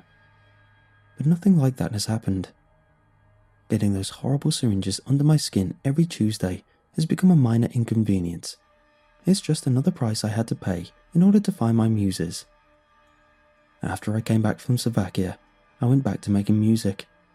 I'm still making music, in fact. This time around, though, I try to communicate with the muses without asking questions that are not meant to be asked. One experience with a forbidden community that almost stole my soul is quite enough for me. You've probably never heard of my new band, but you've probably never heard of the Warriors of Prun before listening to my story. So, I guess things are just about even. We play our shows and we get along, but sometimes, when the 3 in the morning jams get a bit drunker than they should, I still miss the Warriors. And as for what happened to the cow, honestly, I have no idea. She was with me all the way until we got to the Goral Inn, but as soon as she saw that I was safe, she gave me one last lick and went off on her own path. The last that I saw of Olga, she was walking down the breakdown lane towards the town of Dolny Kravny, confusing Polish truck drivers. I've been to the village where they worship the sun. They almost had me. I couldn't run. But baby Olga, it's gotta be fate. Pretzels. Look! What, Chips? Look! Who's the new guy? Fanta. I think he's looking at me. Pretzels, you got it twisted. He's looking at me. Stop being salty, Chips. We both got a chance. Shh! He's coming over! Ladies. Hi. And hello to you. Back at you, handsome. Fanta picked beef jerky? Girl, we're gonna be here a while.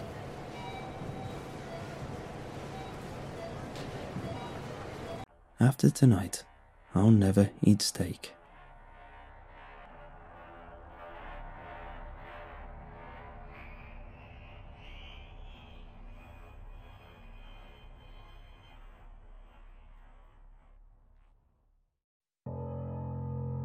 My town is one of the northwestern states, which, if you know anything about, means snow like 6 months out of the year. To make things worse, my town is approximately in the middle of nowhere. We deal with it about as well as every other tiny northwestern town, which, well, all you need to know is that there's a town up here that is literally based around a prison. That's it. That's the whole point of the town. Pretty much just to house the people who work there. It's pretty dismal sometimes.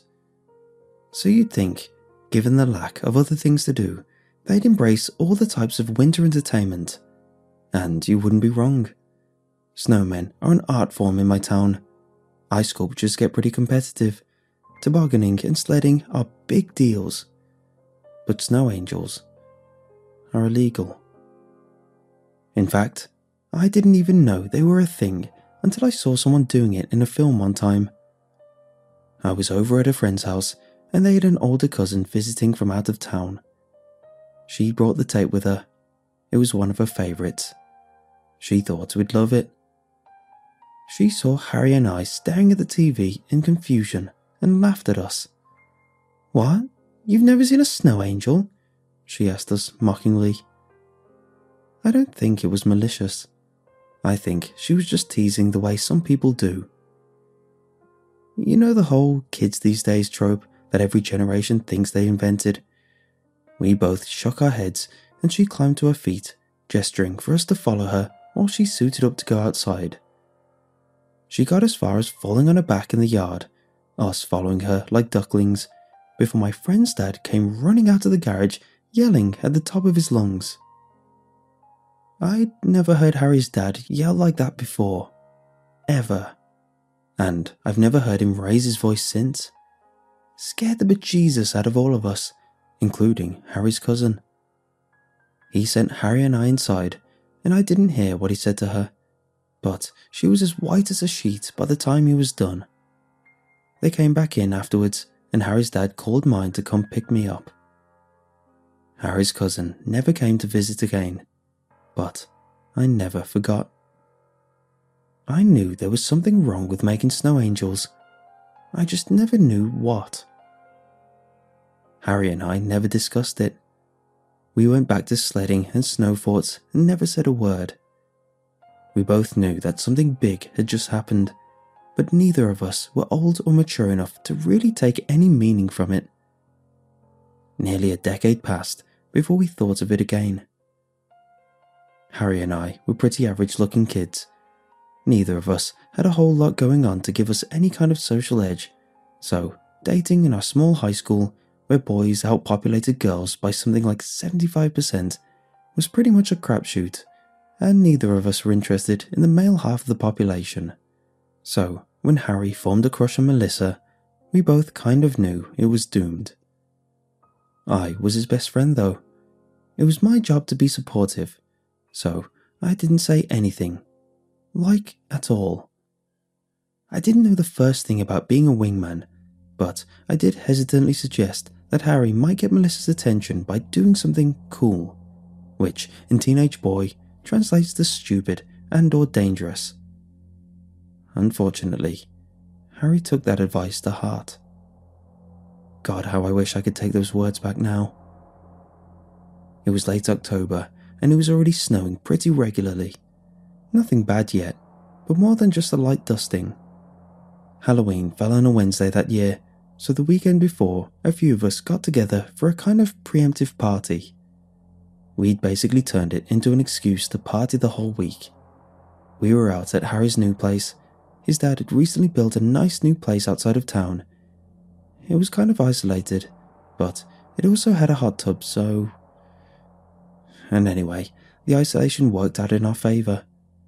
Nobody was liable to file a noise complaint or a curfew violation on us way out here. The irony is, Harry's dad had actually given us permission to have a little get-together as long as we promised to be responsible. I guess it was because Harry was kind of going through a hard time, what with his mom having left and all. It was a full moon that night. It wasn't snowing, but it had that morning. There was still a pretty thick carpet of it all across the lawn. There were 8 of us, 4 boys and 4 girls. Harry and myself, Melissa, her best friend Joanne, her little sister Nicole, and their boyfriends, Travis, Hunter, and Chad. Melissa and Nicole were in the hot tub with Chad and Travis, while Joanne and Hunter and Harry and I were playing pong on the deck. Harry and I were losing. Pretty badly, actually. Travis was mocking us from the hot tub, his arm around Melissa. "Nice shot, asshole," he commented after one of Harry's swings had gone wild. The ball tapped impatiently across the deck, careening off into the snow beyond. Harry made an impatient sound. I could tell Travis's comments were starting to get under his skin. His jaw was clenched, and I could visibly see him holding back his temper as he marched down the steps to collect the ball. "Come on," I hissed at Travis under my breath. "Quit being a douche." Travis opened his mouth, most likely to say something nasty, but before he could get the words out, I heard Harry call out, "Hey Melissa, want to see something cool?" We all turned unexpectedly, just in time to see Harry pitch backwards into the snow with his arms splayed out. "Oh yeah? Real cool, turd money," Travis jeered. "You fell down. Way to go. I bet your mom is real proud." "What did you just say?" Harry stopped, mid-Snow Angel. We all kind of fell silent for a second. Even Melissa looked shocked. She pushed Travis's arm away and scooted to the other side of the tub, giving him a look of disgust. "Too far, Travis," she muttered. Maybe he knew it too. I like to think he was going to apologize, but Harry was already getting up and Melissa was leaning out of the tub, trying to change the subject maybe, and asking Harry what he'd done. And then we all heard it. None of us seemed to know what it was at first. It was hard to recognize. A short, sharp sound, as if someone had just been socked in the gut. You know that sound you make when you've gotten the breath knocked out of you? It was like that. "It's a snow angel," I said into the silence afterwards, trying to tell myself that it was just one of those weird sounds that came out of the woods sometimes. "Oh?" Melissa furrowed her brow. "Hey, I think I've heard of those," Hunter put in. "One of those kids from Moore got arrested for making one in town square after a game. His parents had to come pick him up. Let's Google it. Inside," I was quick to suggest. But then the second sob interrupted me before I could get further than a few steps toward the house. "What was that?" Joanne asked. Harry finished climbing to his feet and stooped to pick up the ping pong ball. I didn't hear what Harry's response was. I was too busy looking, frozen in place, riveted by the sight of the single, pale hand draped across the edge of the Snow Angel's wing. This time we all heard the wail and knew exactly what it was. The identical looks of confusion and fear that flickered across all our faces gave it away. "What the hell?" Travis said. "Oh my God!" Joanne shrieked. "Harry!" I yelped. I don't have any conscious memory of crossing the deck.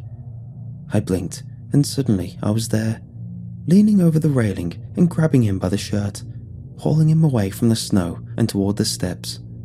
Meanwhile, an ethereal vision was rising out of the Snow Angel as if it were rising on a pedestal. Blonde hair coated in frost, pale skin mottled with blackened spots, blue lips bowed back in a grimace of misery. She was wearing a grey robe. It cracked brittly as she climbed from her knees to her feet. "What the hell, what the hell, what the hell?" Travis was wheezing a new mantra somewhere behind us. "Get in the house!" someone else yelled. I held Harry's arms, helping him climb over the railing. We raced into the house, hand in hand, a frenzy of splashing and screaming going on around us. I sprinted as far as the couch. Before Harry dropped my hand, I went back to lock the glass door. Nicole and Joanne huddled against the far wall, sobbing softly.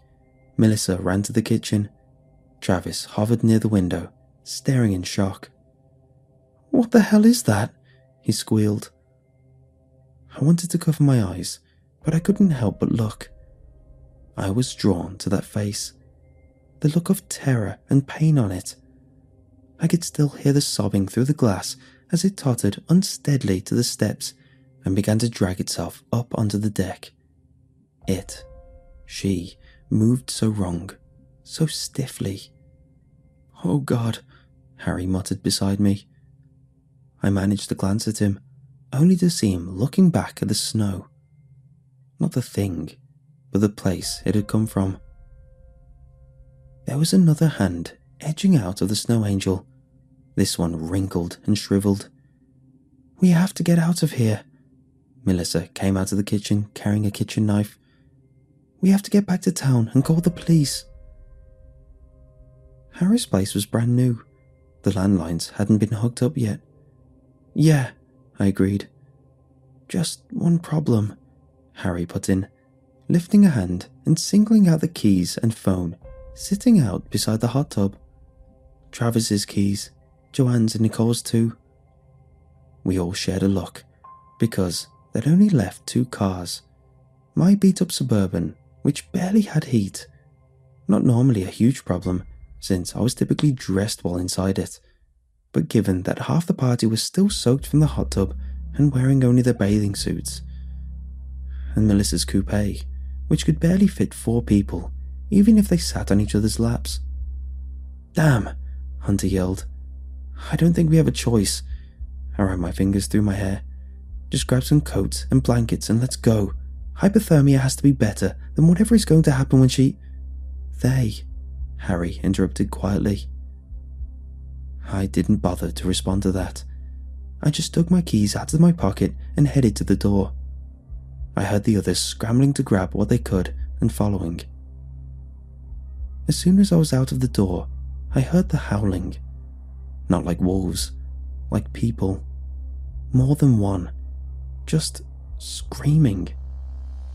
I sprinted down the driveway, half aware that I ought to have waited. I ought to have given the others more time to get ready, but some part of me just knew that every second we wasted was a step closer to death. And I wasn't kidding when I said our chances were probably better than recovering from hypothermia. Out of the corner of my eye, I saw Melissa and Travis make it to her car, Nicole right behind them. Chad, Hunter, Harry and Joanne were hot on my heels. I didn't have to bother unlock the doors. My Suburban predated electronic locks, and the town was so small that normally I didn't bother locking them all individually. We scrambled in so hard that it rocked. The old shocks squealed and squeaked in protest. I dove in the driver's seat and slammed my key into the ignition, ignoring the seatbelt and everything else while the others dragged themselves in and hauled the doors shut behind them. I didn't do a head count before peeling out. That came back to me later. It was a miracle that no one got left behind. If they had, it would have been my fault. I still feel guilty about that. I saw them coming around the corner of the house in the rearview mirror. Not my friends, but the corpses. I was full on panicking. Each heartbeat felt like a punch to the ribs. My breath felt like razor blades. I was so sure that I was going to puke as I swung onto the highway, already doing 80 before we'd done a half mile. Joanne was still sobbing in the backseat. Hunter was crying too. I think I would have joined them if I hadn't been too busy shaking. "Does anyone have a phone?" Chad asked. It was a great idea. I glanced at him in the rearview mirror and saw him covered in the old blanket I kept in the truck bed. His hair was trying to frost. He had a cell phone in his palm. I started to ask what was wrong with it when Joanne chimed in. "Yeah, but no bars." "I'm going straight to the police station," I said. Being that I was the one driving, nobody else had much say in it. "What if they don't believe us?" Joanne whispered. "They're going to," Harry said, woodenly, staring straight ahead. "They made it illegal for a reason." "Why didn't they tell us?" Hunter demanded. Nobody answered. I guess nobody had an answer. It was a tense, long period of silence, during which I checked the rearview mirror a dozen times. Not just checking for weird, frozen zombies, but for headlights. Where was Melissa's car? My old Suburban couldn't have been much faster. My palms were sweating and prickling on the steering wheel. I tried not to think about it or draw attention to it. The last 15 minutes into town. Part of me was hoping to get pulled over by a cop, but, as was typical, there was never one around when I wanted one to be. I kept looking for them, even as we barreled into town and into the safety of the slushy grey parking lot of the sheriff's department. I nearly drove right through the front doors. The whole car lurched from the force of that stop, but I hadn't even slammed it into park before the others were scrambling out the doors and pouring into the station like a biblical flood of half-frozen, half-dressed teenagers. Everyone was talking at once. I was the last in, keeping one eye on the window and the road while the others babbled at Ollie, the receptionist.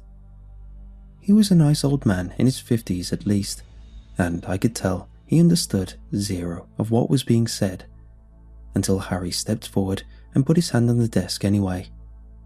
Everyone else finally stopped talking. "I made a snow angel," he stated, calmly, factually. If it weren't for how pale his face were and how tight his bloodless lips had become, I would have thought he was calm. Ollie's face fell. His chair clattered as it rolled back, allowing him to stand up. "I'll go get the sheriff." I knew then that it was every bit as serious as we thought it was. We hadn't imagined any of it. It wasn't some case of mass hysteria or something. "There's something else," I added, pausing to look at the window, hoping to see Melissa's car pull in at the last second. It never did. I haven't seen Melissa, Travis or Nicole since we left the house. Ollie's expression turned more grave, if that was possible. The sheriff was Melissa and Nicole's father. He turned and hustled to the back, faster than I've ever actually seen him move before. There was a tense moment, a hushed exchange of words and rising voices, and then Sheriff Baskett came striding down the hallway, bigger than life. He was a massive wall of a man, and all of us had always been a little intimidated by him. He'd never been mean exactly. He was just stern, quiet, had a direct, down-to-earth way of dealing with things, and usually that involved as few words as possible. How many were there? Case in point. I didn't understand what he was asking at first, but Harry got it straight away. 2, but I think a third was climbing out when we left. I watched Ollie getting some emergency blankets and jumpsuits out of the back for the others. For Chad anyway. Hunter, Joanne, Harry and I were all more or less dressed. Ollie passed me a blanket anyway. I mumbled a thank you. What did the first one look like? The sheriff demanded. It was a woman, Joanne shouted. Her voice sounded reedy and thin. I thought maybe she was on the verge of hyperventilating. She had on this dress thing, Chad added, more subdued. And she was blonde, I think. It's hard to remember. She was pretty, Hunter whispered, sinking into his blanket and the wall at the same time. She looked so sad. The sheriff looked visibly relieved, but his face was still tight with stress and concern. He looked grey actually. His skin, his hair, even his eyes. I didn't blame him. I was only a teenager myself at the time, but already I could sympathise. The horror he must have felt, knowing his kids were out there, in danger, not knowing if he'd arrived in time, or what might have befallen them. It could be worse, he muttered to himself. I don't think we were meant to hear. You kids stay here. Ollie, call their parents. You lot are at the Olsen place, right? He pinned us with a severe look. I nodded. I'm pretty sure the others did too. I heard 1 or 2 meek, yes sirs. Your parents can explain when they get here. Those last few words were so clipped and bitten off that I could hear his teeth click on some of the syllables. I, for one, wasn't about to argue. I wanted to see my mom and dad more than anything in the world in that moment. I was still young enough that for me, they represented the epitome of safety. Nothing bad could happen to me when my parents were there in my adolescent mind. They were still invulnerable giants, the axis upon which the whole world turned. I watched in silence as he checked his revolver and then went to the munitions room and came back with a shotgun and a box of shells. He walked out into the night without even a nod in our direction. His eyes were already on the road. He looked to me like a man going to war, as if he weren't sure he was going to come back, and was prepared to accept that. Resigned, but also determined. come on, kids." Ollie spread his arms and herded us all toward the back of the station. "Let's get you warmed up. If any of you have a working phone, now's the time to go ahead and call your parents. It'll be best coming from your number than the police station's. Those of you who don't, sorry." He joked and pointed an ominous finger at the payphone on the wall and the stack of quarters beside it. He was a nice old man. Had kind of a beardless Santa vibe, but it was hard to ignore the tightness in his voice and around his eyes. Poor Ollie. He had to be pushing 60. He'd been working in the sheriff's department since I was a kid. Sometimes he came to help provide security at events in town. He'd never been anything but cheerful and friendly. Seeing him so pale made me feel helpless. What we'd seen at Harry's house still hadn't completely sunk in yet. A part of me thought that I was going to wake up any second, and that it would all turn out to have been a bad dream. All around me, the others were calling their parents. I heard phones ringing. A couple had already picked up. Voices were cracking. Muffled sobs and sniffles filled the open office space. I looked aimlessly between the desks for a little while, my brain not quite having caught up to the idea I should be doing what they were all doing. Eventually, my gaze drifted to Harry, only to find him looking back. It struck me that he didn't have anybody to call. His mom was. Well, he couldn't call her, and his dad was probably still on the plane, which meant he didn't have anybody but me. "I guess we should call Mom and Dad." I tried to smile, fumbling my cell out of my pocket. They'll be mad if they're the last ones to know. Internally, I cringed. Why had I said that? Especially after literally just thinking he couldn't call his dad. Harry only nodded. My mum picked up on the second ring. I called her first because I figured she'd be the least likely to yank my ass to the phone to chew me a new one. I needn't have bothered, it turned out. "We're on our way," she said before I could even say hello. "Stay put." And then she hung up. But before she did, I heard keys jingling in the background and the car starting up. Cell phones were notoriously unreliable in my town. A text could be sent and hang in limbo for a week before arriving at its destination. Calls often just failed to connect. I glanced down at the phone in my hand and up at Harry, running my fingers over the glossy screen. "They're on their way," I reported. Harry just nodded again. My house was only 20 minutes away from the station on a bad day. My parents made it in 7. I guess that's where I got my lead foot from. Joanne and Chad's parents made it first, but only by a few minutes. Both sets swarmed their respective offspring.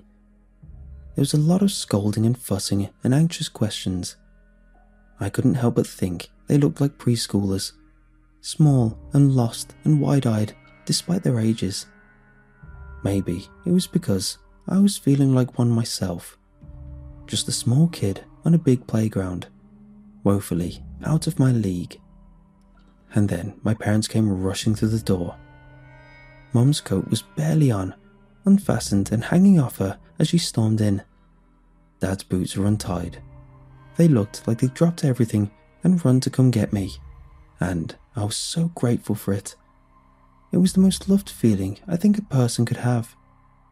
Dad rushed to me, but Mum paused mid-step and diverted to Harry. I wasn't jealous. I was weak-kneed with gratitude. Trust my parents, the adults, to know how to make right the things I didn't have the tools to fix myself. I learned a lot about empathy and maturity that day, watching my mom fuss over Harry as if he was her own. He'd been my best friend since childhood. He'd practically grown up in our house, and I in his. My parents were the closest thing he had to his own in that moment. Maybe better, knowing his parents like I did. She checked him over like the other parents were checking their kids, hands and face, arms and neck. "Thank God you're okay," Dad said, catching me up and squeezing me like I was 9 again. I squeezed him right back, fighting tears. They didn't touch you? You alright? Mom was asking Harry. All he could do was nod, I assume. His eyes were suspiciously bright.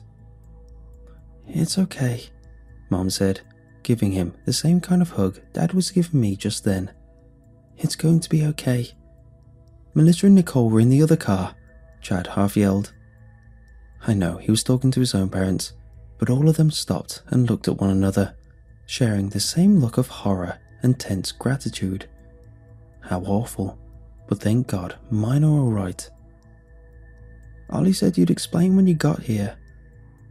I wiped my eyes on the back of my sleeve and looked up at my father's face.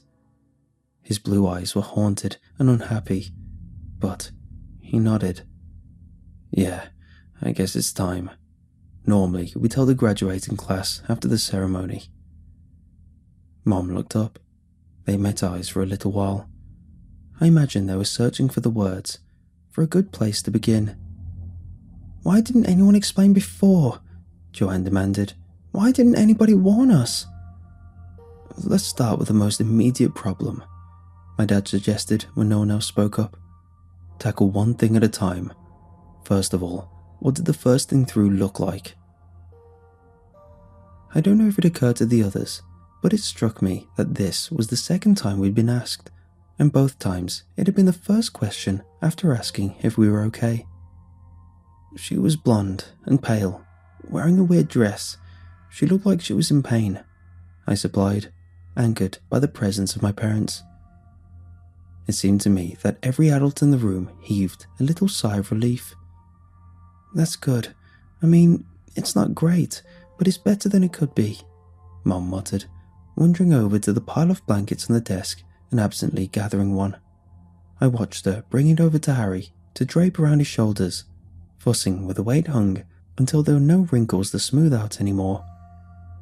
We'll start with that then. Dad took a deep breath. We call her the Angel. That's what our grandparents called her. I assume that's what their grandparents called her. Of all the harbingers, she's the least violent. She'll lead the people behind her to the nearest, most easily accessible source of heat. Once they're all thawed, they'll go away again.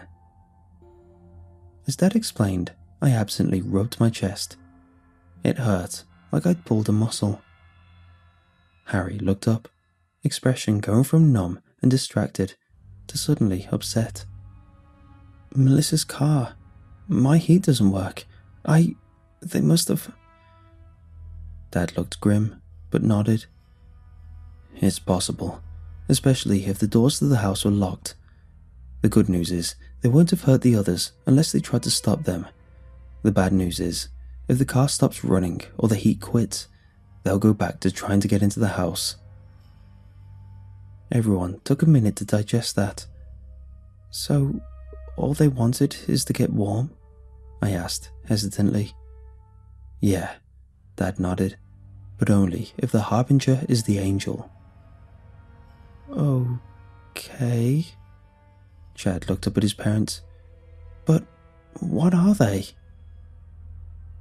As far as we can tell, Chad's mom was the school nurse, a petite blonde lady with a "can I speak to your manager" haircut, but as sweet as could be, answered this time. They were people. People who used to live here at some point. People who died in the cold. Then there can't be that many, right? Joanne suggested, hopefully. It was a hope I didn't realise I shared until that moment. Surely 1 or 2 frozen zombies were a lot better than a horde, though. Dozens, at least 40, my own mother put in. She gave Harry a little squeeze and looked at me apologetically. I'm sorry, honey. There's others, but they don't all come at the same time, usually. It all depends on the Harbinger, like we said. Usually, it's no more than 8 or 9 at a time, but sometimes, when the shepherd comes through... The... who? The what? Travis cried, his voice warbling a high, awkward note that I thought he'd left behind in middle school. Harbingers are... Dad rubbed his fingers together, obviously searching for the right words. They're like the leaders. Only one comes through at a time. They're the first out through the gate when it's open, when a snow angel is made.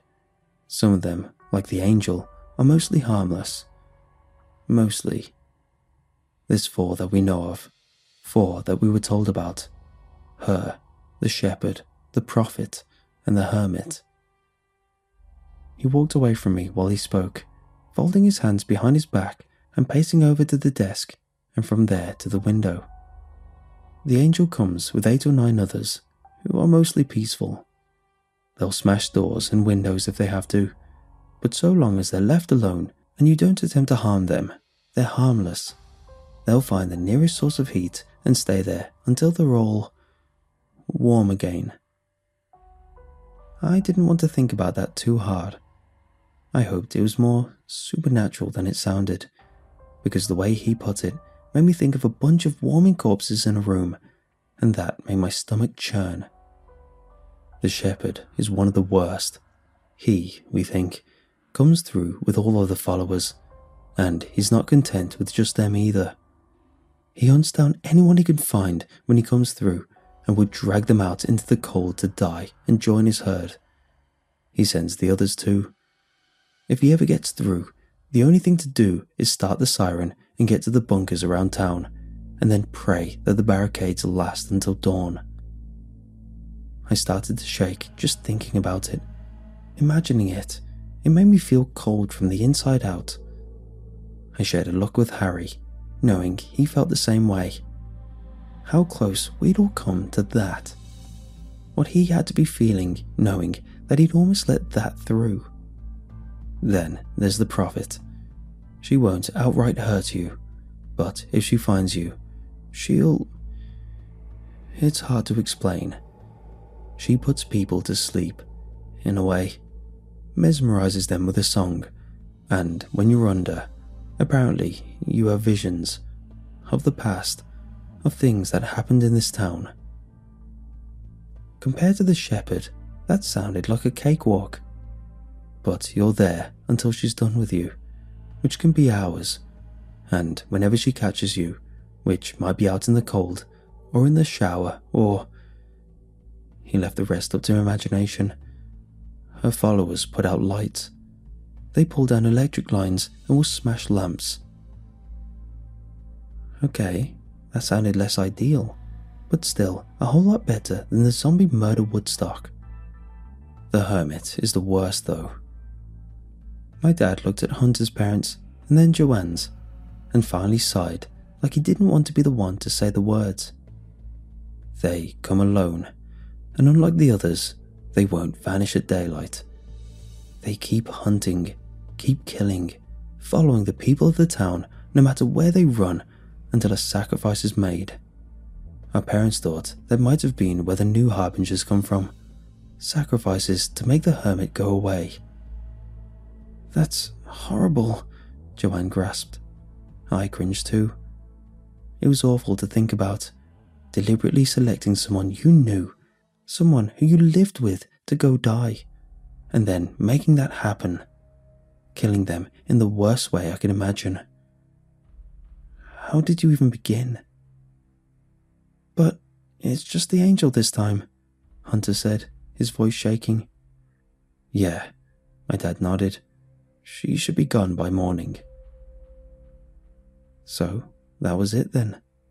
We just had to make it to morning, and then everything would be okay, right? It wasn't though. In fact, I can confidently say that was the beginning of the end, the slow roll into the destruction of the town and the majority of the people who lived there. For a time, it was quiet, either in the padded benches of the holding cells or in the chairs lined up against the walls. I was still wide awake, watching the windows with Harry and clutching a hot cup of cocoa for warmth. The hands of the clock barely seemed to move. And then, with a pop and a crackle, the dispatch radio came to life. It was the sheriff.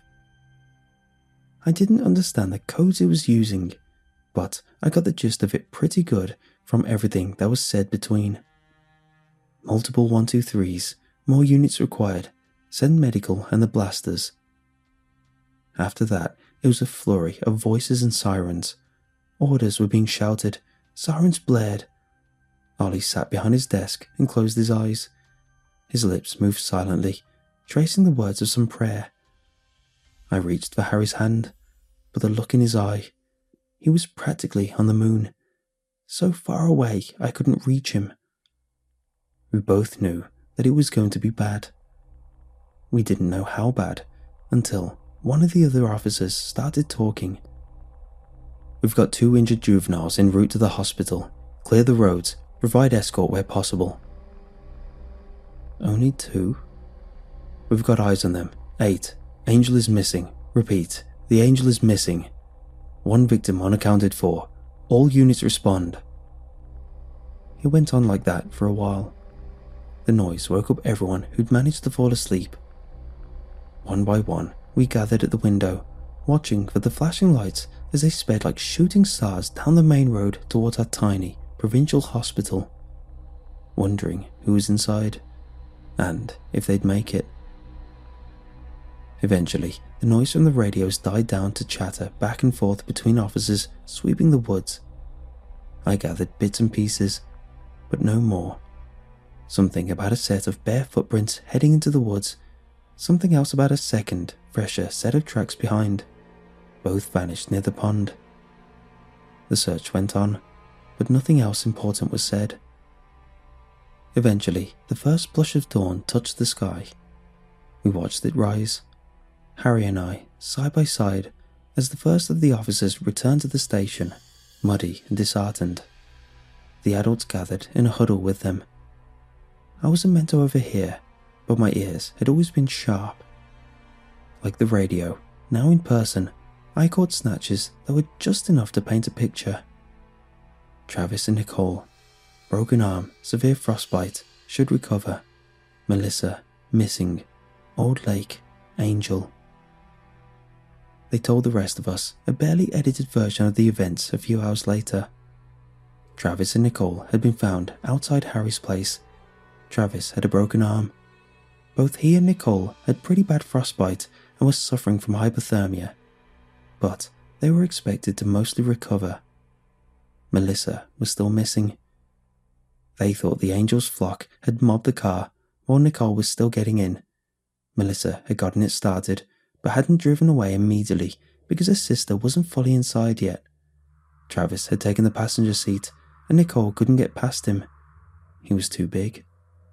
Well, the delay was enough for the heater to get started. The dead had converged on the heat, and when Travis tried to fight back, they tossed him aside like an old newspaper. Melissa must have run. She didn't know what we'd just been told. She probably thought they were being attacked. I mean, that's what I would have thought. Did think. But in the end, I guess it doesn't really matter why she ran into the woods. They never did find her. We all went home, one by one. Harry's dad came home on the next plane, but understandably, Harry didn't want to stay in that house anymore. They moved away a couple of months later, not long after Nicole and Travis finally got out of the hospital. Travis ended up losing the arm. The frostbite, combined with a break, made it impossible to save. They tried, but in the end, there was nothing to be done. Nicole recovered physically all right. She lost a few toes and a finger, but the real damage was psychological. Losing her older sister like that, the way it all went down, she was never the same.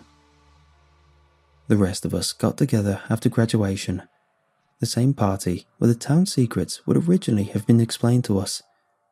It turned out there were a few things we still hadn't been told. "I just don't understand why anyone lives here at all," Joanne was saying to Mr. Harkman, a former math teacher, for pretty much our entire lives. The town wasn't big enough that we really needed more than 1 or 2. There were rarely more than 30 kids per grade. I was standing by myself under a pennant banner, watching the flecks of light from the disco ball swim around the floor. She was going off to college next spring. So was I. I think we all were. except Nicole and Travis. And Hunter, I think. He'd decided to stay behind. Or maybe he couldn't afford college. I don't know. I never thought to ask. Most people do leave, Mr. Harkman sighed. I think we all try to escape at one point or another. Escape? Chad, who had been over in the corner beside Hunter and a couple of other kids from my grade, lifted his head to ask. By then, the story of that night had spread to every kid in our tiny high school, regardless of grade. I can't help but think that was a good thing. Well, why'd they come back then? Joanne demanded heatedly in the same moment. Her face was flushed, her eyes glittering. Your parents didn't tell you? Mr. Harkman looked surprised, and then just sad. I'm sorry. I guess I can see why. The thing is, you can leave the town just fine. Until you have kids. And then, the town pulls you back. Things happen. You lose your job, you have an accident, your plane or bus gets rerouted, you black out and wake up back here, in town, with your kid. It's inevitable. If you try to leave, you end up here again. A hush fell over the room. I don't know if they were thinking the same thing I was, but my very first thought was, I'm never having kids. Poor Harry. If only anyone had told him.